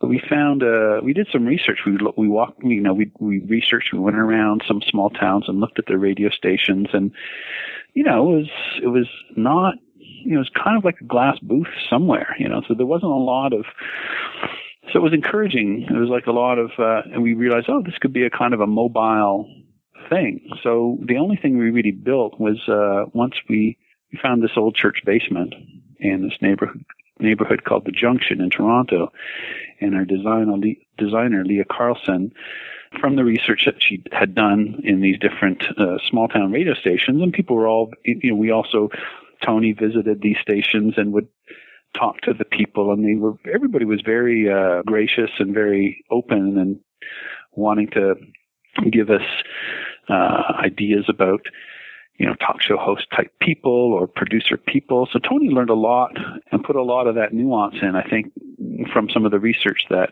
we did. Sometimes the two of us would go and we'd be guests on a radio show, and then after we would talk to them about just questions we had about, procedure and lingo and things like that. So it was a fun movie to research, and people were very forthcoming in their wanting to help. Because radio, small town radio, it's not, I don't know, it's has a glamour to it, but it's not like TV glamour. It's a different kind of person. That was how we essentially built a glass box in an old church basement in a neighborhood in Toronto, and that became our set. Now, I remember from the book that Grant Mazzy's kind of this blowhard, disgraced disc jockey. Right. When it came to the character in the movie, how did you approach that, and how did McHattie approach that characterization? Steve is a like a lot of terrific actors will enjoy the research stage of their, researching a part. And he mentioned he spent a lot of time in New York as a young actor, as a theater actor in the late 70s and 80s, and lived in Topanga Canyon in California during his time as an actor down there. So he referenced, there was a guy, Don Imus, who is an American radio host that I wasn't that familiar with, but he was like, oh yeah, this is the guy, and I'm not sure where the hat came from, but I think one of these radio jocks, I don't know if they wore a cowboy hat or he was just riffing on me, but he liked the idea of the fallen man. He liked the idea of the disgrace. I think there was Don Imus too, who I can't remember the event, but somebody like him went through some public humiliation. I'm not sure what the circumstances were, but that kind of what intrigued him was the fall from grace of that fallen man who's, one time the big voice of the big town, and now is stuck in this shitty basement in a tiny town of Pontypool. So, Steve likes to draw from real life people that he finds, and then I think channeled, spent a lot of time with Tony. Greg Sinclair was very helpful as well, just talking about certain things. Steve was very particular about, how even things like how he would move to the mic and how he would move away and just hit the rhythm of his voice. He's a really, really terrific actor, and it was a real delight to see him. And as soon as he read the script, he was like, "Oh, I totally have to do this," because it is a bit of an actor's dream, I think, this sort of egotistical fallen man who suddenly is given this kind of great gift of a crisis to be the saving voice, I suppose, or the voice of the community to kind of help get through this. I have to say, the way that the film is shot, I mean, Stephen McHattie's face is this beautiful landscape, just the cragginess and just the expressions that he gives. I mean, every shot in the film just looks terrific, especially those close-ups of him and his reactions. Wow, thank you. That's nice to hear. We were talking earlier just about the terror of me going in there and making a feature-length film about a guy in a glass box. So Miroslav Balzak, who is he's still a good pal. He's now one of the things he's shooting. He's been working on The Strain for Guillermo del Toro for the last little while. And bizarrely, he told me that Pontypool is one of Guillermo's favorite movies. So I thought that was a nice feather in our little horror cap. So Miro and I spent, some time just talking through the progression of lenses. We looked at, a few other great filmmakers that were specialists in a way of dealing with sort of chamber pieces, especially Polanski, who was a fellow countryman of Miroslav. Miroslav's from a place called Łódź in Poland, and Polanski, of course, is a Polish national. So a lot of his films were really appealing. Films like The Tenant, like Repulsion, Death and the Maiden. Many of his films take place in very restricted geographical places, and so it looks effortless when you see it, but you really begin to appreciate the design. So the questions that we were dealt with in terms of trying to answer or trying to chart out through our progression is, when does the camera move? When does it not move? When are we on a long lens? When are we on a wide lens? When are we loose? When are we tight? So all those things were discussed, and it's an exciting, even with those kind of those limitations, there was a great freedom in charting out the design. So it was surprising to me of how many decisions can be made, how many choices are still offered up to you as the director and as the visual design team in that kind of very restrictive setting. So it gave me an enormous respect for those filmmakers that can do that so well, like Altman and Polanski, and I'm sure you could name a bunch of people too that I'm not thinking of right now, but it's a great learning experience for me. Yeah, you mentioned The Tenant, and one of the other ones that came to mind was Repulsion, and just the way that Deneuve is in that little room for so much of the film. Yeah. And there's a film recently that was shot in Toronto which I sadly have not seen yet, called The Room, which is all set in a room. I was very curious to see that, just because now I have this great knowledge and great respect for the imagination and the smart work of filmmakers that can make films in these sort of tight quarters. And I love just the very few times you will allow the camera to escape and go outside, and this whole importance of the outside to the characters who are locked in the radio station.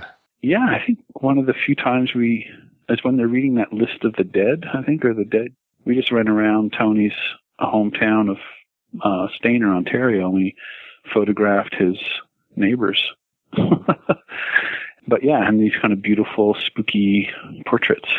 There was weird book. I don't know if you've ever seen it, called Wisconsin Death Trip. Do you know that book? Oh, yeah. God, I haven't thought of that in forever. Yeah, that was sort of weirdly one of the inspirations for those black and white portraits somehow. Not a direct connection, but a kind of like this kind of country, gothic, black and white, portraiture, which we found really disturbing and really, really beautiful. So yeah, that was in there too. Now, of course, the sound design and the music for this were so key. I mean, I could turn off the picture and just listen to this. Well, how did you work with your sound designers on this film? Just, I'm really paying attention to the rhythms and the language. You were lucky, when you're in a small space like that, things are generally recorded really well. Special attention was, of course, given to the microphone that people were speaking into, just the kind of the background ambiances and those sorts of kind of the escalation of that. Yeah, I mean, it was just very a fun sound movie, like the sound of the voices coming in over the telephones. So the sound team had a really fun time because they understood that so much of it was going to be their work or their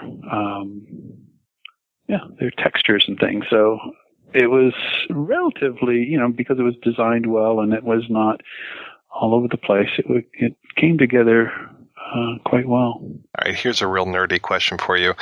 Were those mics live, or were you shooting with booms? Good question. We did both, actually. We had the live mic, and we had a boom as well. So the boom picked up a little bit more of the room, I think, and it just gave. So, they were probably doing things in the sound design and mix that I still don't really know exactly what they were doing.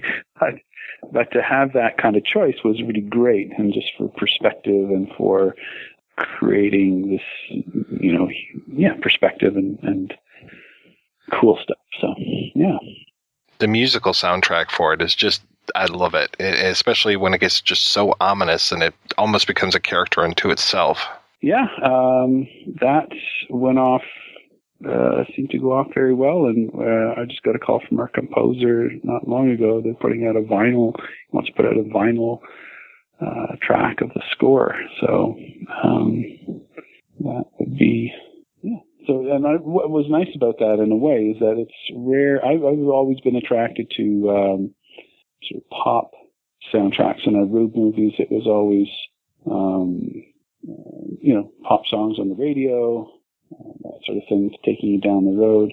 And it was fun to have, for me anyway, this a score that took you through the movie. Yeah, I wanted to go back to, you talked about how, I know Don Amos is a big fan of the cowboy hat and McHattie wearing that. With you, why the cowboy hat, and how long have you been sporting that? Oh, my gosh, yes. Not long before that movie was made, I think. I remember, trying to think, because I've never really, up until then, I never really wore a hat. But I remember I was hired to go and work on this crazy TV series called Lex. And it was about these people that flew around in outer space and blew up planets. And because it was a German co-production, they had to shoot a couple of episodes in Berlin. So I was the guy that lucked out, and I got to go to Berlin to shoot. This is my first visit to outer space. And before I left, my niece, Madeline, who was around 7 or 8 at the time, for some reason decided, because whenever I go away, I'd always send them postcards and stuff like that. So I told her that I was going away to work for a while, and she thought that I should have a hat when I went away. I don't know why, but so we went shopping on Yonge Street, and we ended up in this hat store, and she picked out a cowboy hat. She said, well, I think you should wear this. So I tried it on, and to kind of please her, I was like, all right. I felt pretty weird because I never wore a hat before, but I thought, well, I'm going to Berlin where nobody knows who the fuck I am, so I can kind of be whoever I want. So I thought, all right. And I remember there was a film by Wim Wenders called The American Friend, and it was about Dennis Hopper, who is this kind of art dealer, and he wears a cowboy hat, and that was one of my favorite movies. And I thought, I'm going to Berlin, so I immediately thought of that movie and Dennis Hopper. I thought, okay, I can be cool like Dennis Hopper, and I'll be the cowboy in Berlin. And what I found on the set was that it was very practical. It was people right away knew where you were, because as the director, you know, you're dealing with a lot of people on the set, and it can be, you know, sometimes it's really smooth, sometimes it's chaotic, but I found that wearing the hat, people instantly knew where you were, and it kind of saved maybe a few minutes a day, I'm not sure, but it seemed to be very practical. So that's kind of how it started, and so now whenever I shoot, I tend to wear a hat. It's actually practical because it keeps the sun out of your face. People know where you are. If you tilt it down, that's when people know don't talk to him because he's thinking about something. Or I don't know, it's sort of fun. It's a weird thing. I've never been a hat guy, and then I would miss it when I wasn't wearing it. And it's just it's a weird thing, I guess. So I just got a new hat. I'm here in Calgary, so I thought, I'll have to get a new hat. Start shooting on Monday. So I'll wear it sometimes just in civilian life, just because I get used to it, but it's mostly for shooting. It's like how people wear their baseball caps when they shoot, right? Or they have certain things that give them focus or comfort when they're shooting. And then I guess for me, it's this hat. Could be worse. You could be wearing a 3-piece suit like Sam Raimi whenever he shoots. Right. Well, he's got the coin to have a nice tailor, I guess, you know? Yeah. That's pretty classy. Does he really wear a suit? Does he really wear a suit? A 3-piece. Yeah. That's pretty good. It might only be 2-piece. I might be giving him a little too much credit. Right. Well, that's classy. That's like those photographs you see of Hitchcock sets where even the camera team is wearing like a black suit and tie, and in the 50s they were even on location. They'd be often wearing these little, maybe it was mostly studio, but yeah, it's kind of nice to swank it up a little bit. What was the reaction of the film when it came to the French audiences? Because it's interesting how language plays such an important role in the film, and especially the way that the whole idea of the French language enters into it. Well, I don't know so much about... Tony keeps me posted on reactions and reviews and all this sort of stuff, but I do remember that the French, who are Tony is a big fan of in terms of being a fan of Jean Genet and books like Our Lady of the Flowers, French surrealists. He studied linguistics and semiotics in university. I guess this is where this all comes from. And I must say, it gets a little, sometimes for me, I try to educate myself as best I can in signs and meaning and semiotics and all these really smart, fascinating French sort of semioticians and philosophers. But this movie really appeals to those people in a big way.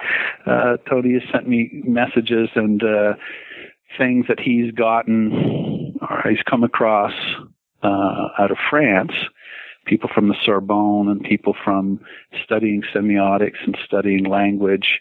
And I just recently got a call from Chicago. A professor of something, maybe philosophy, was inviting me to come and participate in a Q&A with his students in Chicago, like all expenses paid. He was such a huge fan of the film. So it's a fun movie for semioticians and people that study signs and meaning and language, and it's a real playground for that sort of thing.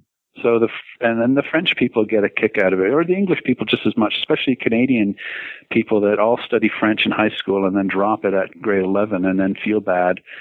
So this kind of pokes fun at that kind of lackadaisical, let's learn a second language. And in this case, it could be life-threatening if you don't have your second language in pocket. Yeah, I do love the kind of pidgin French that they're speaking throughout the end of the film. Well, it's funny because Tony has told me, and he's reported this a number of times. He said it's become in probably 12 to 15 cities, some big, some small, Chicago, Kansas City, the real town of Pontypool, Edinburgh.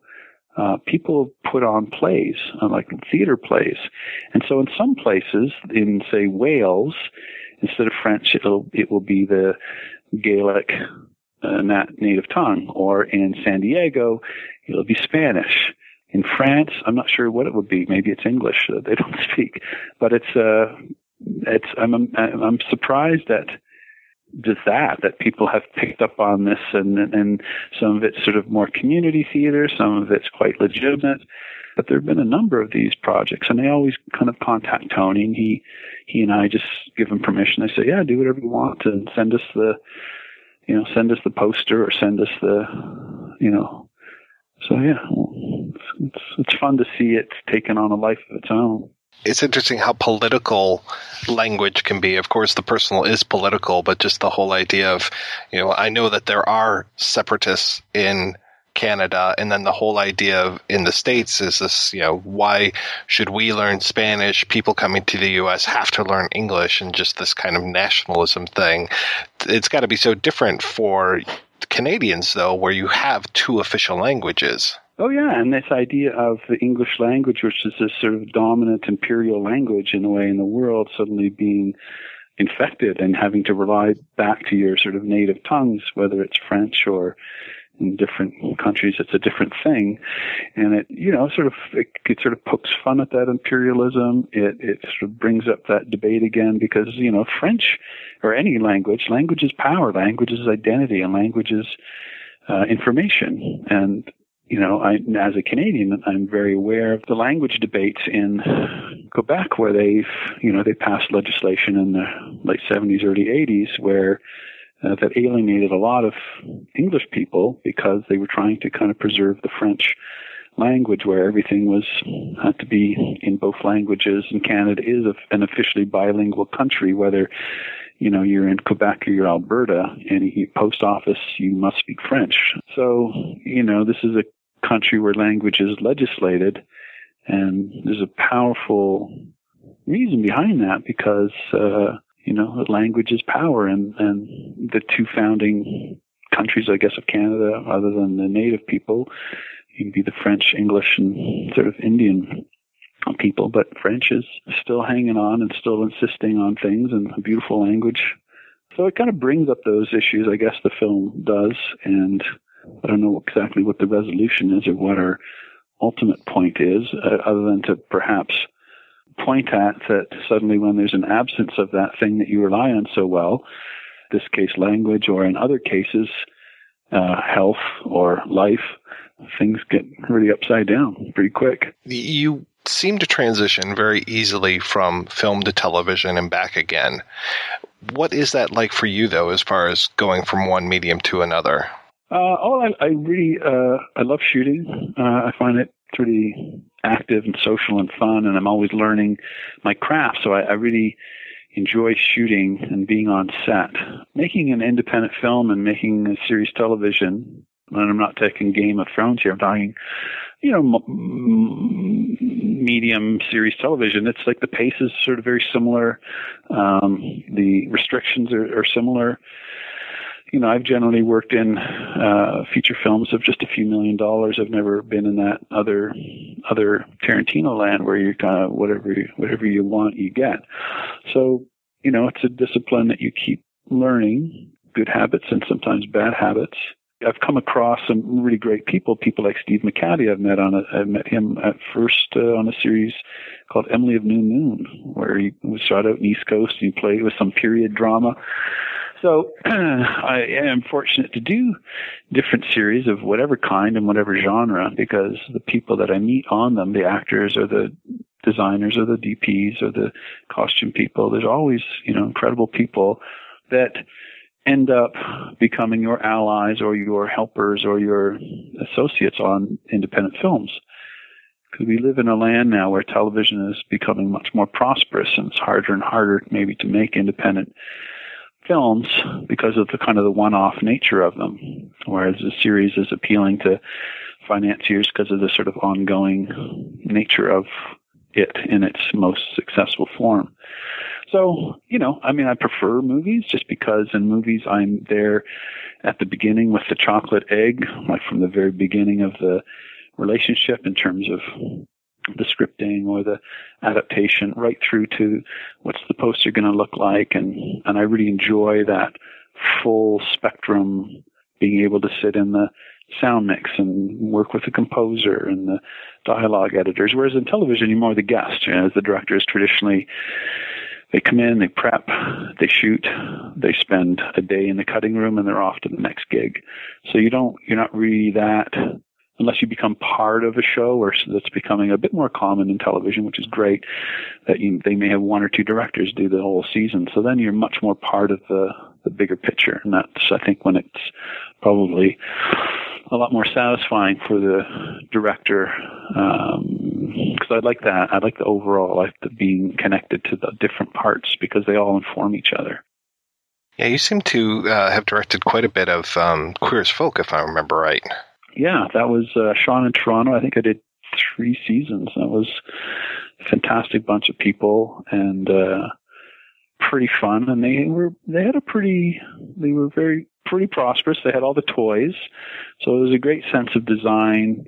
Gail, who was the leading guy, was a fantastic actor, a really terrific guy, and the supporting cast were all great. And you felt like you were doing something a little special, like it was, I don't know, maybe one of the earlier gay shows or about the gay community, so you felt like you're in this other community, other world, and kind of, sending it out into middle America. So everybody felt like they were doing something a little bit special, that there was a bit of a mission there, and yet at the same time it was good fun and a very entertaining show to work on.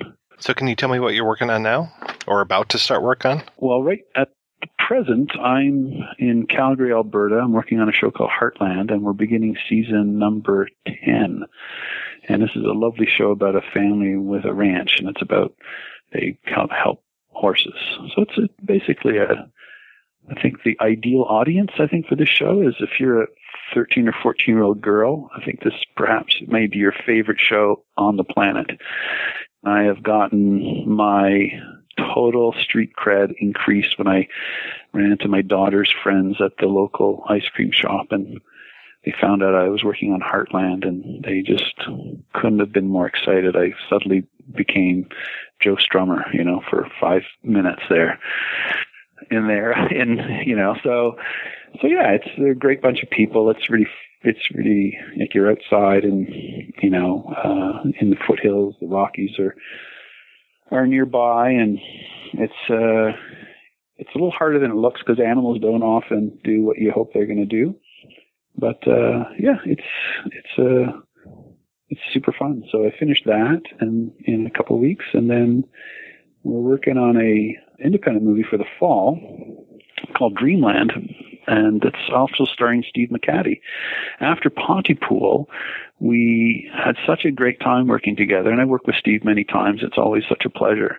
But me, Tony, and Steve, and Lisa, who plays in the film as well, at one of the festival screenings of Pontypool, we decided that we should write something else for McHattie. And I had seen this short film that he had made as a favor, I think, to a friend, and where he plays sort of older Chet Baker. And it was about the point of the short film was, how did Chet die? Like, we knew he fell out a window, but how exactly did he fall out that window?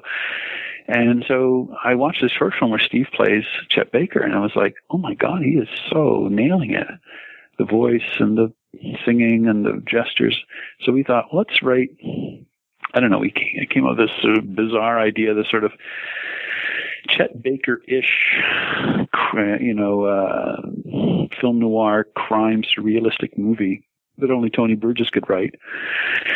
So that is underway. The financing is kind of getting some traction, and if we're fortunate, we'll shoot it in Belgium, of all places, in the wintertime. So I just came from a meeting last week with our Belgian producer, our Los Angeles producer, and our Canadian producer, and so we're trying to figure out who the supporting cast is. We're looking for a vampire, and we're looking for a guy named Hercules. So send us your suggestions.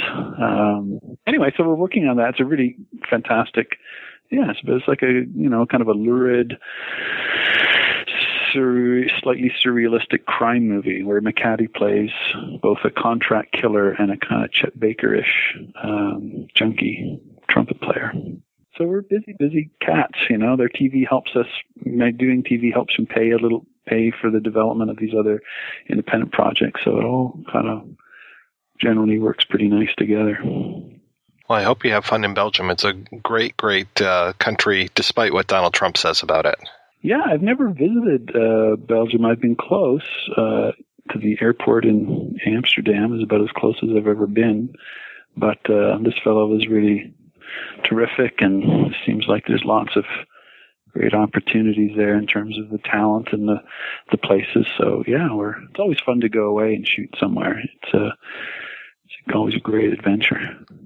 Well, thank you so much for your time today. This has been really great talking to you. Well, I totally appreciate, Mike, you kind of taking the time to chat, and we are working on, Pontypool Changes. It is coming. It's just things take time, but the script is done and the casting is underway, and it's either, in about a year, I think we'll get at it. But for the Pontypool fans, that the project that we started with is hopefully going to be made, and hopefully we won't disappoint.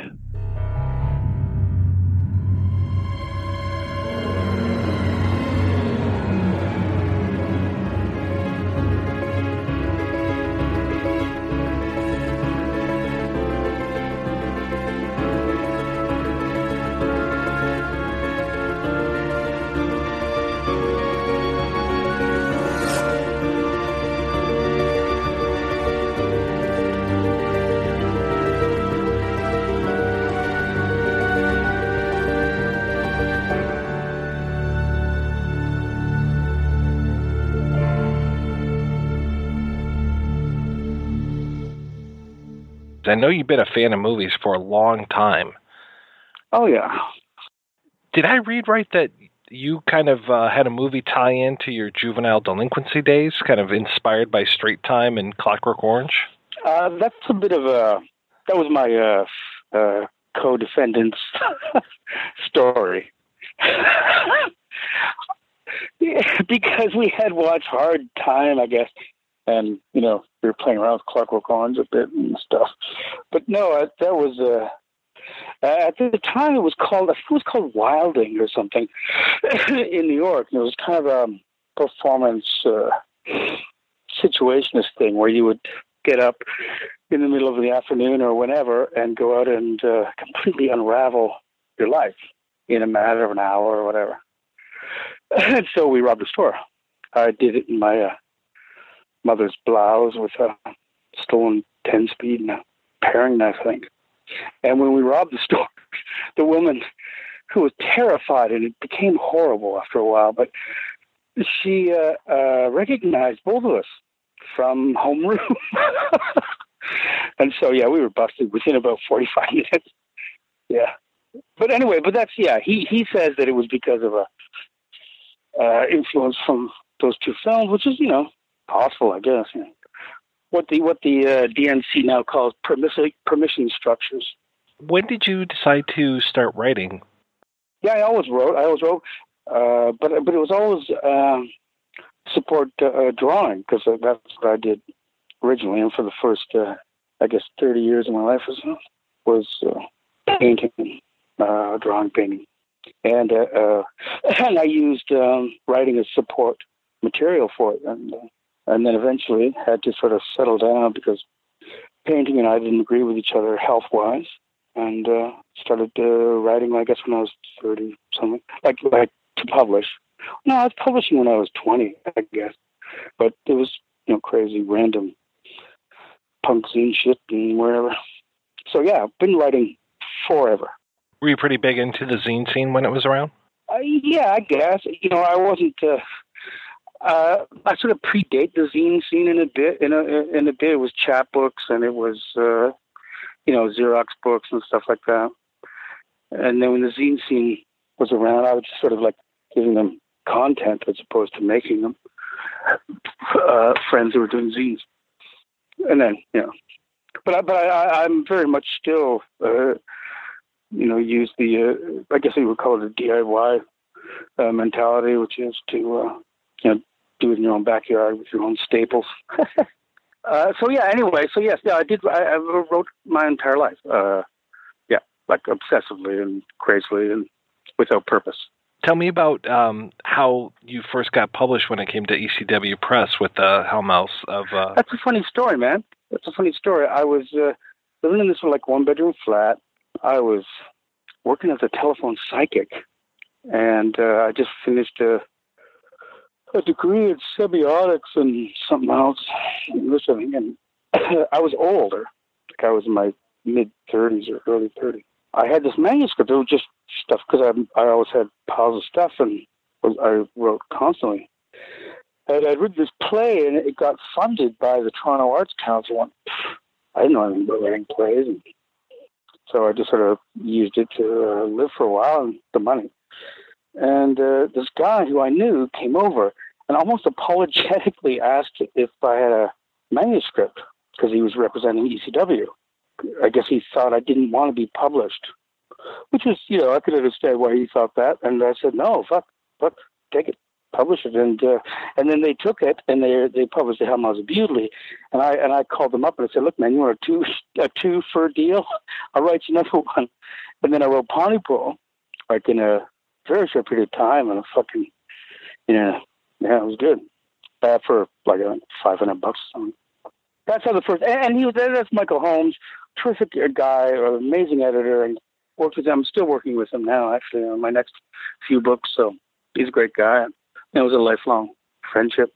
From what I understand, you have a degree in semiotics. Yeah. And I can really see that kind of influencing what you're doing with your writing, and it's wonderful. Well, thank you, man. The degree in semiotics was sort of silly, and it was just something. When I was in university, I had no idea what to take, and I didn't, just a few years or whatever. And I took semiotics because I liked that there was a class in Robert Mapplethorpe and Buñuel. So.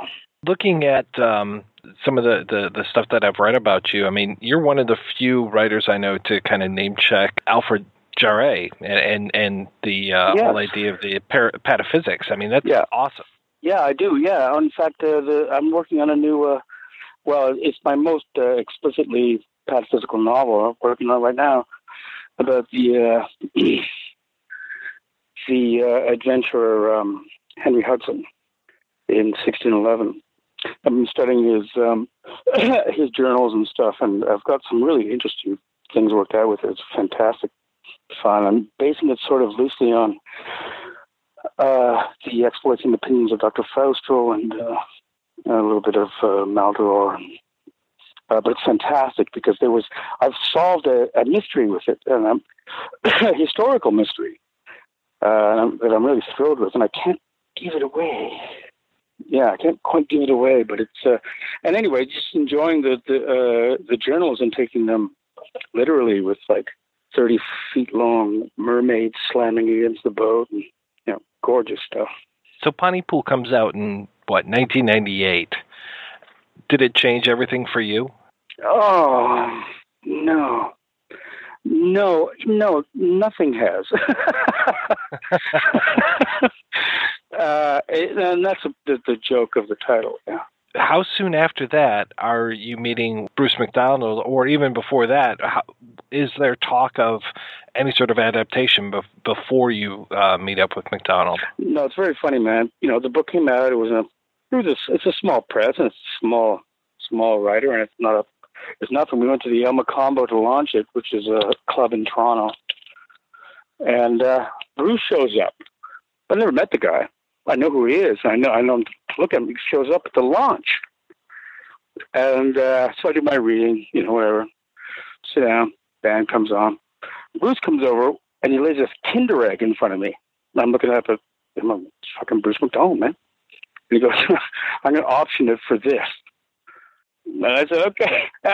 And he says, do you want to write it? I said, yeah. and that was it. But it was very odd, and I was struck by the way he did it. And so, he's a charming guy.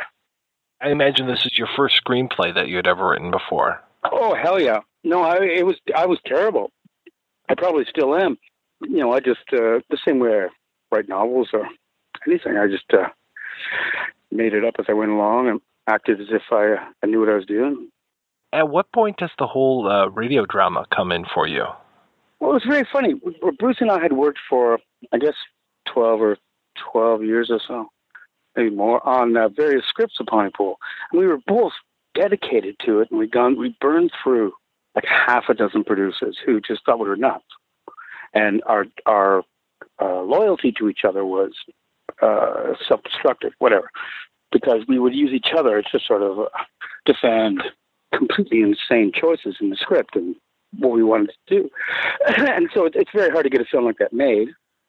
And we struggled, but Bruce puts up a very good fight for a very good reason. And, if he loses, then I'm all right with that. The CBC came to us. They called up Bruce because he's got a profile here. And and they said, he's done TV, lots of TV. And they said, do you have anything, 1-sheet, 2-sheet thing you could pitch for a radio show, for a world drama radio show thing? And so I guess he put out a request to a number of his writers. He's got a bunch of people working on things. I sent me this thing, and I said, hi. So I wrote out, forget about the last 12 years of scripts that are piling up. Start again. And, okay, it's a radio station. It's a radio show. So it's the voice of radio. So I just thought, immediately sort of pulled together a number of, it was a sort of Twilight Zone episode, I think, that I thought of, and War of the Worlds, obviously. And I just thought I would write it as a end of the world Pontypool on the radio. Pitched it in a page or two, and they came back to Bruce and they said, Canada is right now losing soldiers in Afghanistan, and this is too dark for a national network. Okay, fine. And so we just forgot about that, and I went back to these murky 45 fucking scripts. And then they came back to us about 4 months later and said, we got nothing better. And so which we all said, great, man, great. This is what we do with this. That's fine. And so they gave us a way of paying people and hiring people, and we got Stephen McHattie and Lisa Houle in right away, Georgina Reilly, all of them, and did a reading. It was fucking great. It was fantastic. So we developed it as a radio thing. Then Bruce and I just went to the side and said, look, man, all we need is like whatever X dollars, and we can turn this into a film. Just bring in fucking cameras and just do it like that.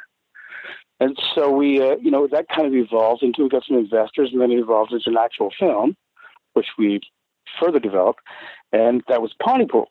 It's funny because then we forgot entirely about the CBC radio play because it never aired, because they seemed to drop it, which I guess government funded the nationalist networks do. They just, doesn't matter. They move on. So the film came out, it was good, and then it hit a couple of bells, and CBC eventually came back to us and said, so this is probably a good movie. Let's do the radio show. And so then we finished the radio show after that, once the film got attention. When you're floundering around doing all those different screenplays and trying to get this thing to work for the longest time, what are some of the ideas that you're throwing around? How are you working on this? I have written Ponty 2 and 3. They're completed scripts built out of those 12 or 13 scripts. It was very funny because there was a guy who contacted me and said he wanted a Pontypool object or whatever. He was like a fan guy. I don't have anything like that around. And then I sort of dug through some old scripts just for fun, right? And I found this script where Grant Mazzy was a chick. He was carrying on this mad Postman Always Rings Twice relationship with Syndey Briar across the road. It was completely twisted and kind of gender swapping wildness. And I enjoyed it very much, sent it off to him. But yeah, we tried many, not just tried, I think we did well with them. It was just that they weren't producible according to the thing that killed us for a long time, and probably will continue to, was this model that on the box office weekend you have to have certain numbers, or in any kind of release you've got to have certain numbers. If you don't have them there, then you can't close. You can't tell people that it's you can't win the argument around money, which I think is absolutely absurd, especially with Canadian independent horror. So our opening weekend was terrible. And so it's very hard to talk producers into our, we were eccentric in the way we opposed them. You can't convince them if you haven't made anybody money. So, but we're in a better spot now. It's hard to say, man. I look at Pawnee 2 and 3. They're fantastic, beautiful, lovely. I would be thrilled to have them made in any scale, in any way. But you got to talk somebody out of money. There's such a rich vein of characters and thoughts and ideas that are happening in the book that it must have just kind of driven you crazy to try to take that and make it into a typical 3-act structure kind of a film. Yeah. Oh, yeah. It's very funny because the first time, after that night I mentioned with Bruce and the Kinder Egg, so I went home and I said, oh, God, yes, I can write this thing. And I wrote it, sort of according to certain parts of the book, and then I got dizzy and I threw the book away, and I thought Bruce wants a masterpiece, and that's what I'm writing. And I stopped at a certain point, and I handed it to him. He loved it. He thought it was fantastic. He sent me flowers. He sent me flowers. He did, and I was blown away. I thought this was my whole life's going to change, and then we submitted it to wherever the money's going to come from, and we were told this is the most ridiculous thing they'd ever read. And nobody will ever make this, go find professionals to work on it. And, that was sort of how it all started. And, I could hear the exact same thing tomorrow on a script, It almost seems like the only way you could really approach that would be I don't know, almost like a Slackers or a Shortcuts or something. Yeah, there was a bunch of things I did. First of all, I tried to and there are script versions of it where I try to make it work the same way the book did, as far as twisting on stories that and pulling narratives out of spots that there weren't or shouldn't be, or whatever. You know what I mean? They were good, but you just can't talk with no proof that they can make money. You can't talk somebody into funding something like that. So you've got to sit down and listen to what a committee wants. Although Bruce is very good at defending the originator, the ideas and stuff. And, I work with him many times. Now, was that your first on-screen acting appearance as well? Yeah. Yeah. All of a sudden, I have this second, third, or whatever, fourth job as an actor. I'm getting a request to act in films. I'm thrilled. Once the movie comes out, and I know you said that it kind of died at the box office. I remember seeing it at it played TIFF, right? It did. Yeah. Yep. Yeah, it was in the TIFF Top 10. That was where the CBC started to pay attention to it, because it was razzle dazzle, Pontypool's a thing. I remember it did very well at TIFF, and a lot of people were just kind of buzzing about that. Yeah. Did that help open any doors for you? Other than kind of CBC? No, it didn't. It's kind of hard, you don't want to defame any organization. But, no, to be fair, nobody knew what kind of film it was. And Bruce and I weren't doing a great job of telling people what kind of film it was. And so it just sort of people liked it, but it just sort of floundered and flopped around and went into peculiar places, and it took a long time. It was a failure. Certainly a failure for the first year. But then the attention grew and interest grew. It was there in the beginning, but now I'm very surprised, man. People are they love this film. Those performances are so amazing. This is the thing that's and I try to get this into, because I do a lot of work in film now, in sort of exploitation films and that kind of thing, And I always think about amazing afternoons having Lisa and Stephen up at my house to just work on dialogue for like hours, couple of days, whatever, and just like, you know, hammer it out around this piano, this old piano, honky-tonk piano, just like, and it was fantastic. I always think that has to be what any film needs, is to allow the actors to work for a while on things, and because they very much helped those scenes. And we talked about that. You know, you write a script, and very often it turns out that somebody says a line, and then you got your other line, then you got another line, then you got there's this kind of assumption that these are dialogue. They're not. You know, you have to work with the actors to make that part of it actuate. Well, what's been your process for the other screenplays that you've written? Because since, 2013, I mean, your name has shown up so many times on so many scripts. Me and a bunch of guys up here. I'm in the southern part of Georgian Bay. And I work with Foresight, who are work 20 miles away from here, which is amazing because we're in the middle of nowhere. This is central Ontario. This is nowhere near, where movies get made in Ontario as much as they do. And so we found each other, and these guys have got, a deal stuff. And they need a writer that can write fast and write well. I'm there. And so, we create these 2 or 3 bizarro exploitation, B films, grindhouse films every year. Like, it's fucking dream come true, really. Who could want more? And so I enjoy it. Some have good, some have bad. I'm just happy that half the people that see them hate it, and the other half love it.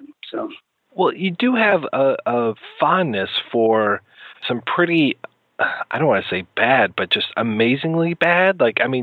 Sublimely bad films. Yes, of course. Yes, and that's I don't achieve them. I don't get to where I think they are. I try. I think the Septic Man has moments, and Hellmouth has many, many more moments than I think has been understood of really gorgeous awfulness and epic plot perversion and blank-eyed fucking stupidity. It's beautiful. It's beautiful to me. I was so impressed rereading Pontypool again recently, and I had forgotten that you dropped Science Crazed in there. Oh, yeah. That's a funny thing, man, because me and a guy who's, I think I've actually even brought him up earlier, maybe. I don't know, he was a friend of mine, and him and I in the early 80s, we were like, bad drugs, too much booze, crazy fucking idiot, whatever. And we used to steal money, and rent VHS splatter flicks. And we would rent sometimes like 20 a night. And we did this over and over and over again. And we'd sit in front of the TV with the VCR, and we would have our booze and our dope and whatever. And we would throw in, we'd have it scheduled so that you could only watch 19 minutes of the first one, then 20 minutes of the next one, 5 minutes of the next one. And we just went back and forth, all until 4 in the morning, whatever. Did it a bunch of times and discovered so many amazing films out of, that. There was Sleepaway Camp, Phantasm, and all the Herschel Gordon Lewis, and Science Crazed. And Science Crazed stopped us. It was like, okay, let's do half an hour this week, half an hour. But we had to watch the whole thing.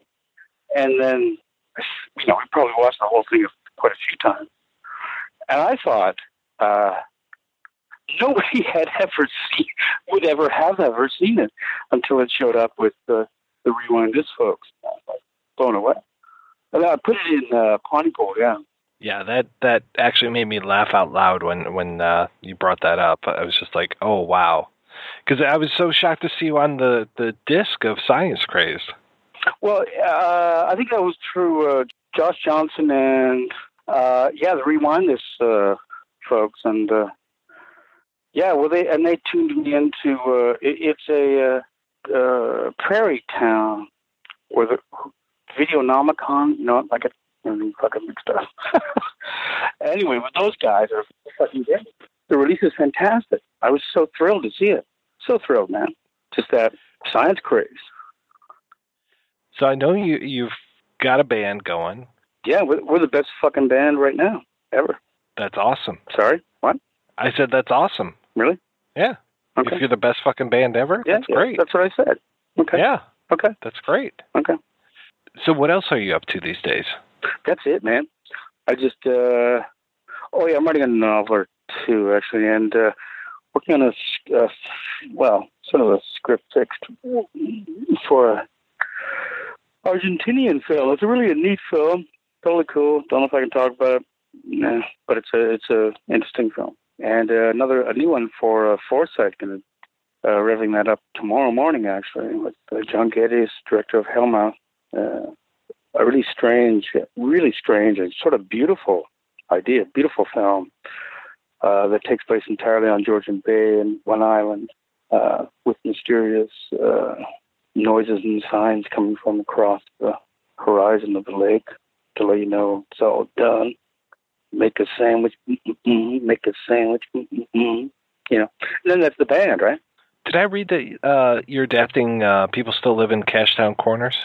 I was. That sort of didn't quite work. Actually, that one's up for option. Yeah, totally. I know how to write it. Anybody wants to work on Cashtown Corners with me? I know how to write it. I work for cheap, and I'll give the option for cheap, and we'll make it. Very cool. Have you read that book? Oh, yeah. Actually, have you really? Really, eh? Yeah, I listened to it on audio, actually. Did you like it? Yeah, I loved it. It's a great book, man. That's one of my favorite. That's a new book, right? So it's a different kind of chapter from that, the first 5 or whatever. Yeah, the Cashtown is a nice book, yeah. I based it on a bunch of different things, that book. I seem to remember the one of the stories, I'm trying to remember the main character's name, which was it was almost Clark. like a pickup. Yeah, like a pickup from the news story about the guy who went by that name. I mean, other than the director, obviously. Yes, well, the director is nodded there, but it's also about John List. Right.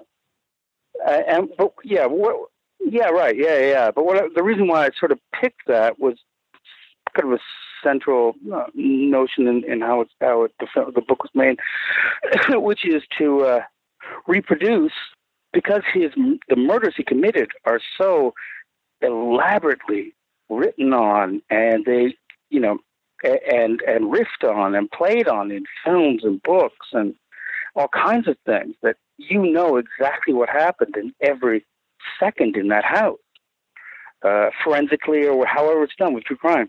And so what I just set up a character who didn't know that was going to happen, but I knew. And so his reluctance and his horror and his fear of what he's doing, that's what I wanted to accentuate. To you know what I mean? You know what I'm saying? Like it was going to happen. So there's that sense of inevitability, because I am going to take you to each place where you killed your children, and when you killed your wife, and you killed your mom. And so that was a central thing, which because I wanted to heighten the sense that it was true and deformed and terrible. Yeah, that was great. A great book. Thanks, man. Appreciate that. The first time I read Pontypool, I read it, and then the second time I actually listened to it. And I got to say, the audio adaptation of it is really good. You mean there's an audio version of it? Yeah. Of the book? Yeah, I picked it up through Audible. I didn't even know. I didn't know that. Really? And it's pretty good? I want to hear that fucking thing. You know what, dude? Honestly, I didn't know that. That's fun. As long as you're getting royalties for it, that's the most important part. I'm not sure if I am. Hang on, there's my wife trying to call me. Hang on, just a sec. Hang on. Pour votre sécurité, merci d'éviter les contacts avec votre proche famille et évitez ce qui suit. Limitez les charmes comme le miel ou un amoureux. Parlez bébé avec des enfants en bas âge. Discours rhétorique. Merci de ne traduire pas cette annonce. All right, we are back, and we are talking about Pontypool.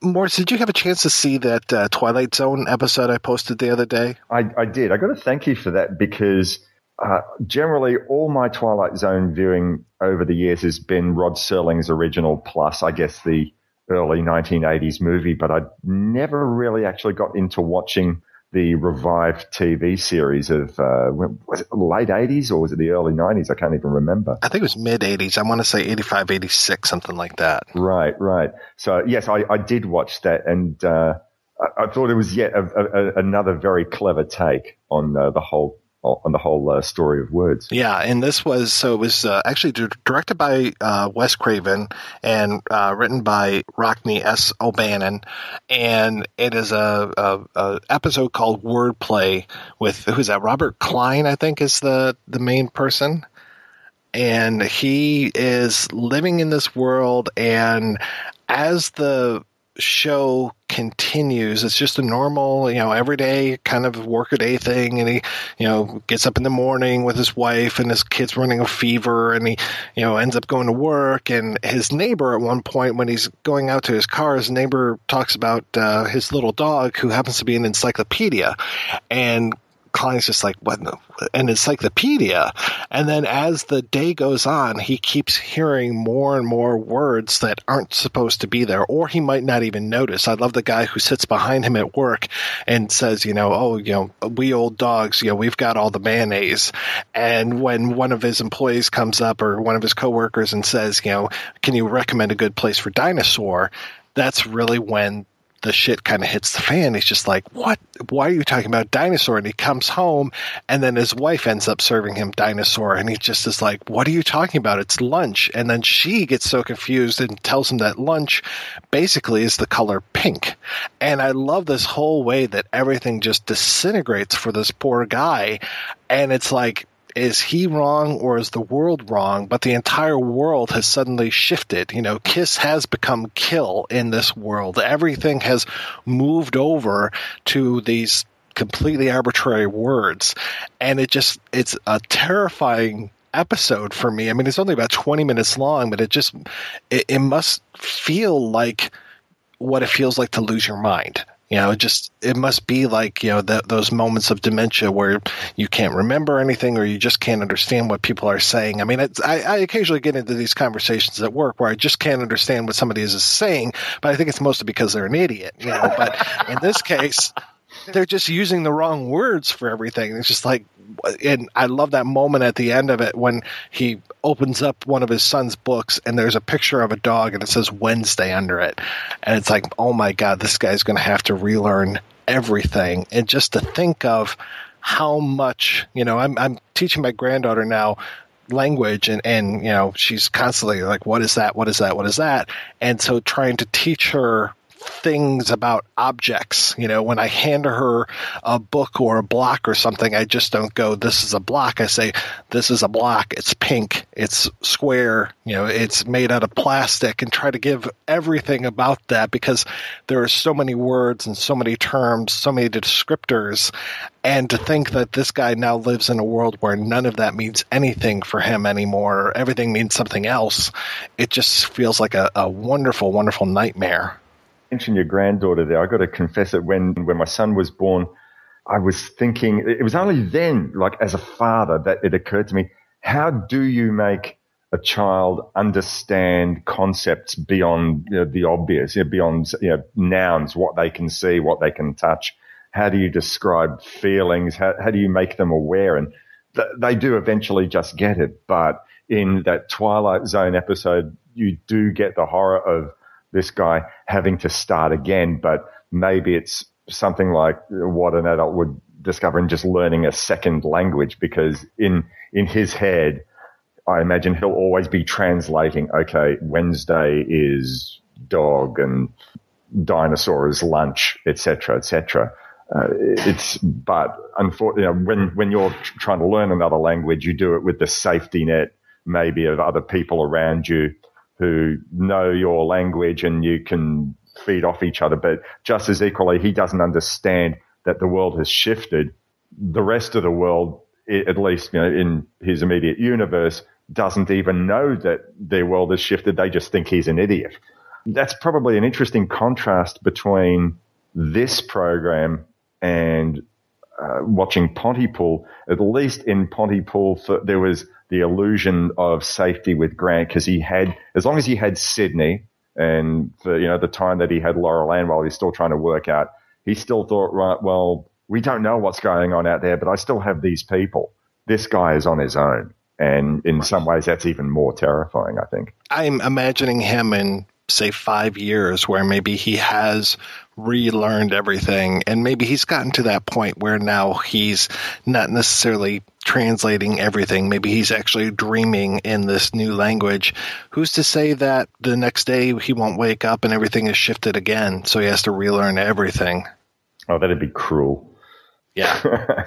I got to say, that's one thing that I don't know whether this is common of the revived episodes of The Twilight Zone, but I sort of missed having Rod Serling or a Rod Serling substitute say, meet a man who's going to face a big shift in his life. He doesn't know it yet. I mean, there was the voiceover at the end, but I sort of liked that little thing at the beginning. It's not even so much like a hand-holding thing because, he's maybe a little bit obtuse as to what's going to happen and you don't really know until you get into it. But I sort of liked that as an intro. But anyway, that didn't take away from the story as it was. But yeah, it was still a very, very interesting concept. Well, I have to say, a lot of people were down on that 80s Twilight Zone, and I watched probably all of it when it was out. And looking up this episode, it was out on October 4th, 1985, which is kind of weird because, we're recording in October here. But anyway, yeah. And I have to say, I enjoyed it. I mean, I'm sure that just like the original Twilight Zone, there are some episodes that were kind of clunky. And in this one, though, it was kind of nice because they would have multiple stories per episode. So it was one of those, if you don't like this one, wait until after the commercial break. There might be a better episode or a better segment on after that. And some of those were just little tiny things. So they would be like an idea of what if. And this is one of those, 20 minutes or something, kind of a what if. And it's just like, it's really effective. And they don't try to do the outer limits thing of like, let's stretch this bitch to an hour and see how we can, make you bored with it. Right. They leave it short and sweet. Mm-hmm. Yeah, certainly watching that has inspired me, I think, to go search out more of the, I won't say modern because we're in 2016, but certainly more of those 80s Twilight Zone episodes because I thought it was a clever concept. It was clever writing. And sure, as you said, some of the original Rod Serling helmed episodes, weren't necessarily as good as others, but we kept with the show because overall the concept was great, and when the writing was on point, it really was. So I imagine that there'd be some great ones in the 80s. I don't know why I never cottoned onto it. I don't know, but my loss. But thank goodness for modern technology and DVDs and Blu-rays and the like, making that sort of thing available. Well, yeah, I think the original Twilight Zone had the advantage too of being around for 5 years or something. So that plus, I want to say one of the seasons was like almost 40 episodes long. So when you have well over 150 maybe episodes of the show, it's easy for you and I we could probably sit here for an hour and a half and talk about, do you remember this episode? Do you remember that episode? And there are so many good ones that the bad ones, they're just going to slide into the ether because it would just had so many shows.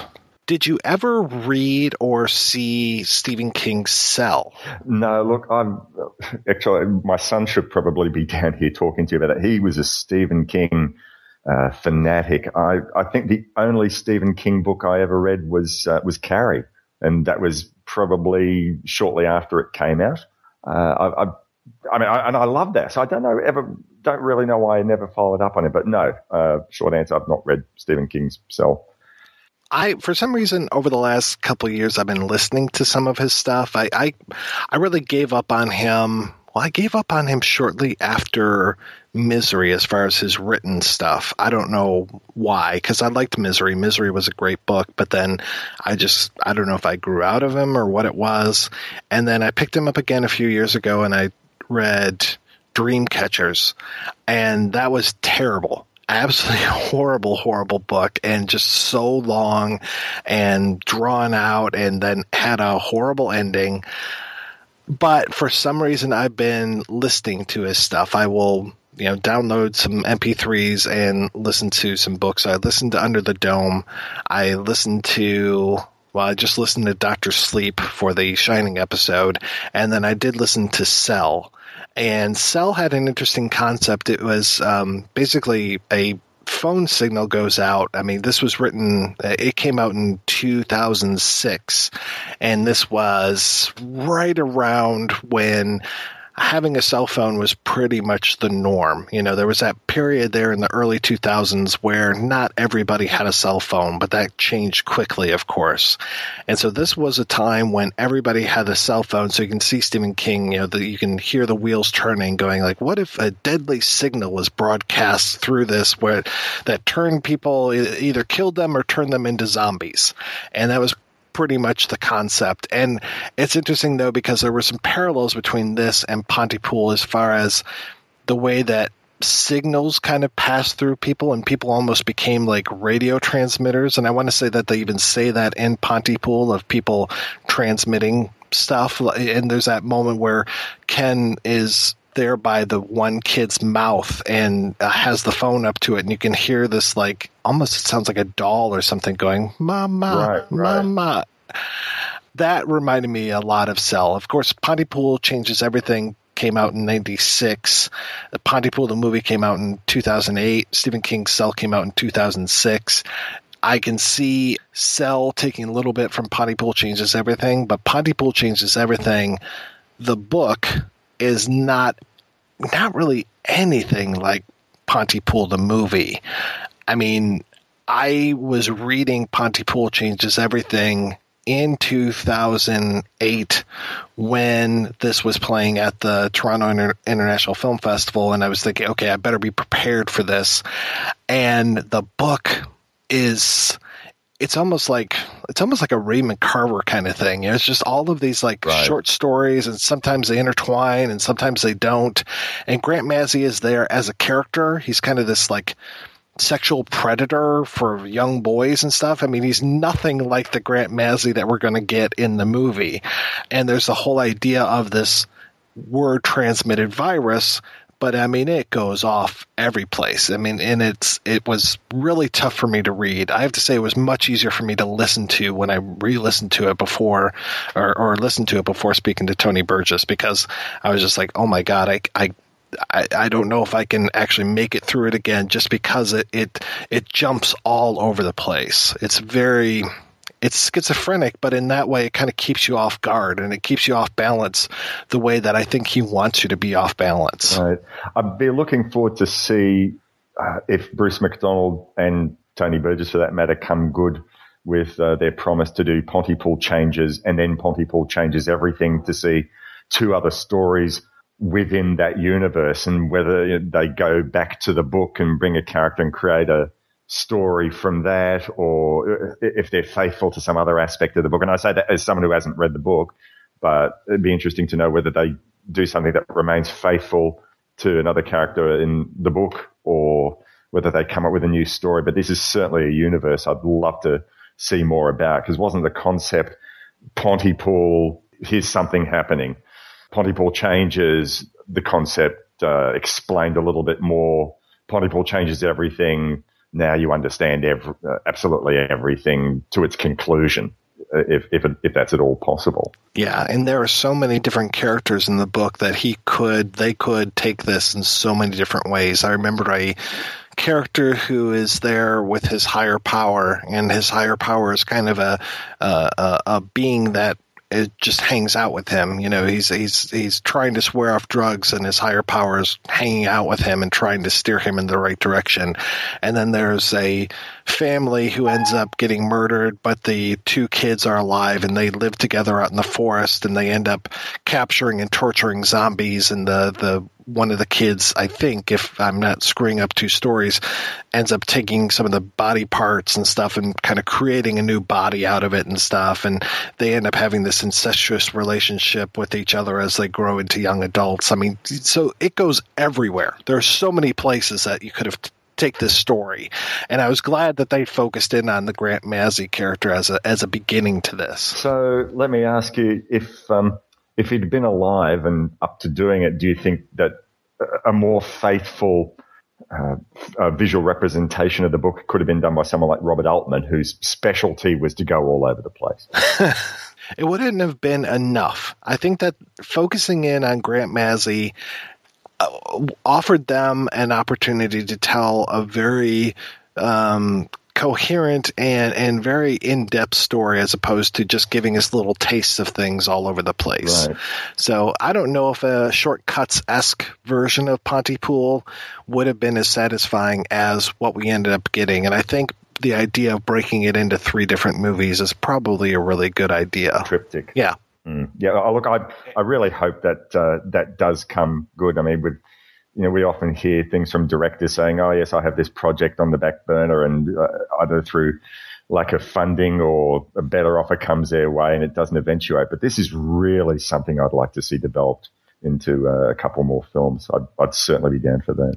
Now, do I remember right when we talked last time when I was on, it was right after we were done recording the 20th Century Oz episode, you had talked about getting your hands on a copy of Highway 61 and rewatching that, just kind of preparing yourself for this. I did indeed, yeah. I ordered a copy of the DVD, bought it, and rewatched it for the first time since the cinema run back in 1991. So, yeah, I actually watched that maybe a month ago. And I was sort of a little bit worried, thinking, oh, will I enjoy this as much as I did the first time? And I have to say, I still adored it. I think it was an absolutely fantastic film. And I was watching it with my son, and he said, "This looks a bit like a David Lynch film, Dad." And I thought, yeah, I guess it does. A little bit, that character who keeps following Pokey Jones and Bangs. I've forgotten her first name. Very, very Lynch-esque. Could be something out of Lost Highway, very much in that vein. So, yeah, I could absolutely see that as a David Lynch film. Maybe I'm not exactly Lynch-light, maybe a little bit more accessible to people who find David Lynch hard going. I certainly don't, but I'd certainly say, well, if you've never watched David Lynch before, watch Highway 61. And yeah, I really, really enjoyed it. And it was interesting to see Pontypool because that was a very different take. Highway 61 and, as I mentioned at the start of the show, Hardcore Logo are both road films about the great wider world, taking a trip. And Pontypool was very, very insular. I can't say for sure whether those films prepared Bruce McDonald to make the best film that he could with Pontypool, but certainly his experience as a director for having done films like that. I certainly haven't seen what else is in his repertoire, so I might be talking out of turn here. But I'm wondering whether this was, I want to do something different. I want to go away from the big bad world and I want to bring it into the small, tiny world. Yeah, he's someone now who I have a really, really healthy respect for as a storyteller, as a director, and I definitely want to go into his back catalogue even further. I think I might have mentioned this on the Careful episode that we did a while back, where I remember working at Blockbuster, and Blockbuster used to have a magazine that they would put out, and it was actually very well written and had a lot of very interesting articles. No nude pictures, unfortunately. I know some people read Blockbuster magazine for the nude pictures. I read it for the articles. I remember them talking about this kind of new wave of Canadian directors, and it's funny to think back, but yeah, Bruce was right there at 91 with Highway 61, and then Adam McGoyan with Calendar, I think, was 92, and then Tales of the Gimli Hospital was right around there, and then Careful being out in 93 from Guy Maudon, the famous Quebec filmmaker. It was this real kind of shot over the bow of these three very powerful directors that were coming out of Canada, and it just, they've all gone on to do such interesting things, and some have gone much more mainstream. Bruce has had a fantastic career and done things like Hardcore Logo 2, all of these different films, and it's just very fascinating. And of course, we've talked to Guy a few times, and we just my friend Skiz mentioned his latest movie last week when we talked, and said that was one of his favorite films from the previous year, from 2015. So all three of these filmmakers making very interesting work, and to think that they're all coming out right around the early 90s, it's just like, oh, okay. And to read about all three of them way back in 93, 94, and that we're still talking about them today, I think is pretty darn impressive. Adam McGoyan, I've not seen nearly enough of his, but about 3 or 4 that I have seen, really great shot over the bow, a fantastic director. And I think the film that sort of hit me the most was this one called Exotica, and that's one that really plays with the viewer's perceptions. Is that one that you've seen, Mike? I have seen that one. The thing that I remember the most of that one was just how absolutely gorgeous our main character was in that film. By our main character, of course, I mean Elias Koteas. Yes, of course. What I liked about the technique there was it paralleled the story. We get this character who, I think was she working in a strip bar or something like that? And as the film goes, as we get a little bit more revealed, the film is like a strip tease, as it were, until the final motivation. The whole story is revealed by the end, and we get layer upon layer upon layer being taken away, like article of clothing being taken away. And I just love how the method for telling the story parallels the actual story itself. And I just came away from that thinking, wow, this guy's amazing. Unfortunately, I think only a small number of his films have had theatrical releases here. I think I saw The Adjuster at a Melbourne Film Festival many years ago. The Sweet Hereafter got, I think, a mainstream release. Exotica, maybe once again, I saw at a Melbourne International Film Festival. One film of his I really, really want to see. I'm not sure if it's his latest, but I think it's fairly recent, called Remember. I think is that with Christopher Plummer. That came out earlier on this year here, and I didn't get a chance to see it, but I'm really, really keen to see it. I hadn't heard of anything from Adam McGoyan in a long time, but I think there was another film. Wasn't there a film that he did that was said to be a parallel to Dean Martin and Jerry Lewis? I think Where the Truth Lies, I think it was called, but I'd heard stories that it was supposed to be like a parallel to Martin and Lewis, the seedier side of their career. Well, that sounds like right up my alley. Yeah, that was Kevin Bacon in that one, right? Right. Yeah, that's right. Yep. But this latest one, Remember, I think with Christopher Plummer, that's something I'm very keen to see. That had a cinema run here, but very little of his stuff, I think, has been seen in the cinemas here, which is a big shame, because based on the 4 or so films I've seen, I just think the man is a huge talent. Yeah, I remember Speaking Parts being one of those big ones. That's another late 80s kind of a film, and yeah, just it was such a good scene happening at that time. And I'm sure that he's probably still making fantastic films. I just haven't had the opportunity to catch up with him, just like you. Oh, well, you got 5 lifetimes ahead of you, Mike. I'm sure you'll catch up. As soon as I have to teach myself a whole new language, once I'm done with that, I should be good. Should understand things. Indeed. All right, we're going to take another break and play a preview for next week's show. Somewhere deep in the bowels of the city, a reckless pack of depraved hipsters prepares to wage war on traditional family values. You got your bank, your church, your malls, your cops, your guns, your righteous gall, your corporate loot, your fiscal balls. I can dig it. Do the pea soup enemas come before or after the rats are released? My collar's white, my nose is brown, I got a condo overlooking the town.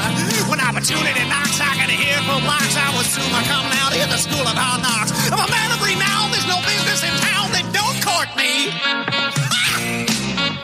a Satan's siren call set to a lurid, throbbing backbeat. I can read your bow with one purgative howl. I'm a bourgeois booty. I'm lighty nudie. I'm Rudo in the sewer of love. I'll squirm and see there's self-righteous right-wing bigots fan the flames of the culture war with their pompous, hidebound moralizing and insipid state-sanctioned art. I'm head over paws. I know it's futile. He's a two-cat dog, and I'm a white-bread poodle. She's a white-bread poodle. Don't eat the crust. She's a white-bread poodle. Isn't even disgust. Oh, yeah, right. A simple quiz, a crumb of justice, and I'm giddy for that mocking ticking of the endless final round. Witness hordes of self-loathing bohemian artists as they wallow in their pathetic self-flagellation while teetering on the brink of bathos. Who am I? And I cry. Existo! I can't imagine your skin ever rotting. Love thing! It's a mighty love thing at the crack of doom. It's a big long pipe bomb with a pink boom. It's a big boy strut with a little boy waddle. It's a kind of love thing with the fold-down throttle. Love thing. Until all forms of art are subsidized. Until the workers run the factories. Until condoms are dispensed with crayons. Until every flag comes with its own match. Until the sacred school prayer is replaced with a minute of angst and foreboding. Existo, a movie, nay, a film, so saucy, so reckless, it dares to call itself a musical. If you have to go out and you see art, do not, I repeat, do not try to interpret it yourself. Call 911 and let the art squad defuse it. That's right. We'll be back next week with the discussion of Existo, the Forbidden movie, where I'll be joined by Skiz Cizik and Scott Kalanico just in time for Election Day. Before we go, I want to thank Maurice for coming on the show. Maurice, what has been keeping you busy, sir? You are a man of many talents and many podcasts. Well, two for a time this year did seem to be one too many. Yes, I'm still doing both Love That Album and See Here. I took a bit of a break for 3 months from Love That Album podcast. I wasn't sure if I was going to continue, but fortunately I had some very wonderful and reliable people in the community who took over the show for 3 months. One of them, Eric Peterson, who I know has also been on the projection booth. And while I was just sort of gathering my thoughts, okay, what can I still speak about music? Now I've found the mojo again. So, yeah, so basically I've been back helming Love That Album for the last couple of months. We're about to record again in a couple of weeks, doing what I call a mystery box episode where the audience don't know what we're going to discuss, but there'll be my partner on that show and myself will each discuss in short form 3 jazz albums that have played an important part in our lives.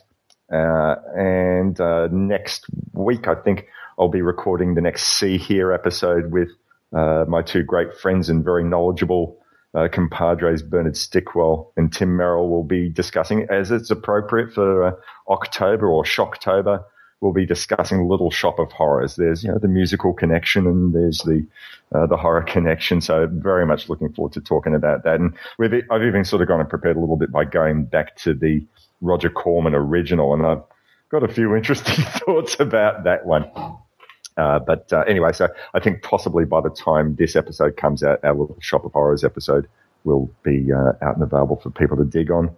And yeah, still doing my thing with my a cappella group, the Ice Halos. We have a 10th anniversary next year, so still trying to work out what we're going to do that'll be nice and special for a 10th anniversary performance. But we'll come up with something in due course, no doubt.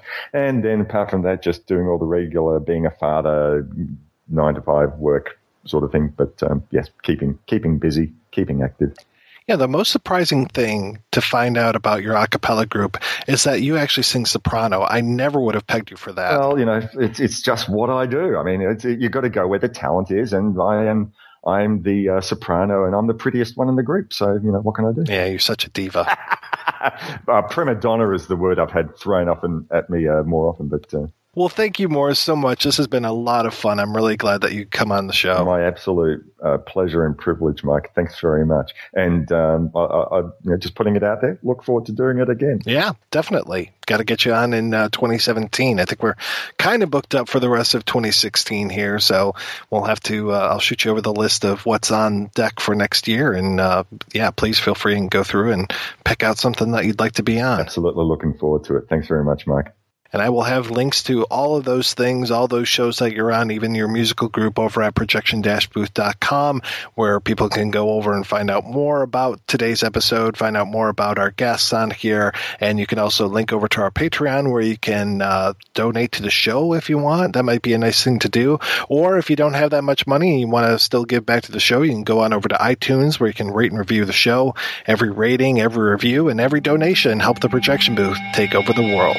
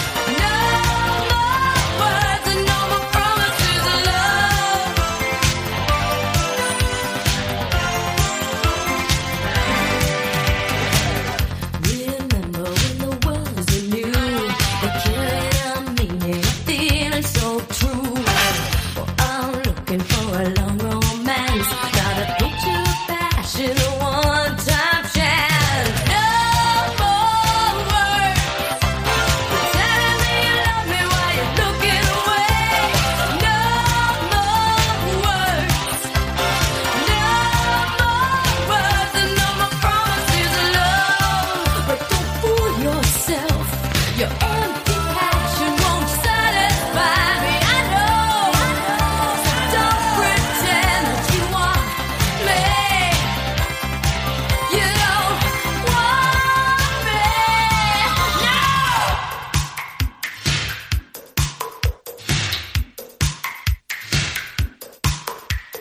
No more words.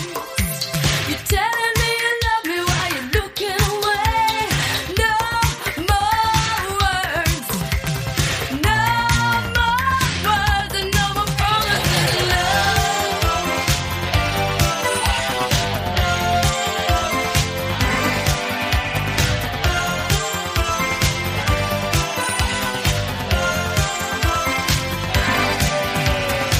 We make love, it's all the same. Your eyes show nothing, no lover's flame. Well, don't promise we can work it out. You can leave right now if you're feeling down. No more words telling me you love me while you're looking away. No more words, no more words, and no more promises of love. More words telling me you love me, you're looking away. No more words, and no more promises of words, and no words. You're telling me you love me, you're looking away. No more words, no more words, and no more promises of love. Words and no words and no more promises of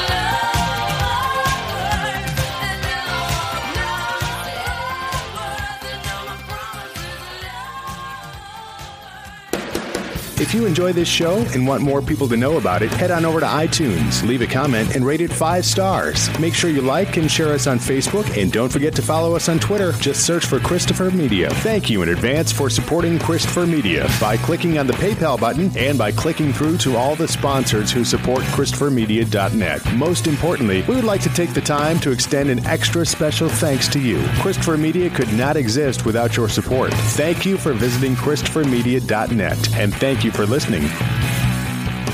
Christopher Media. Let's make some noise. I'm a sweet little cupcake baked by the devil.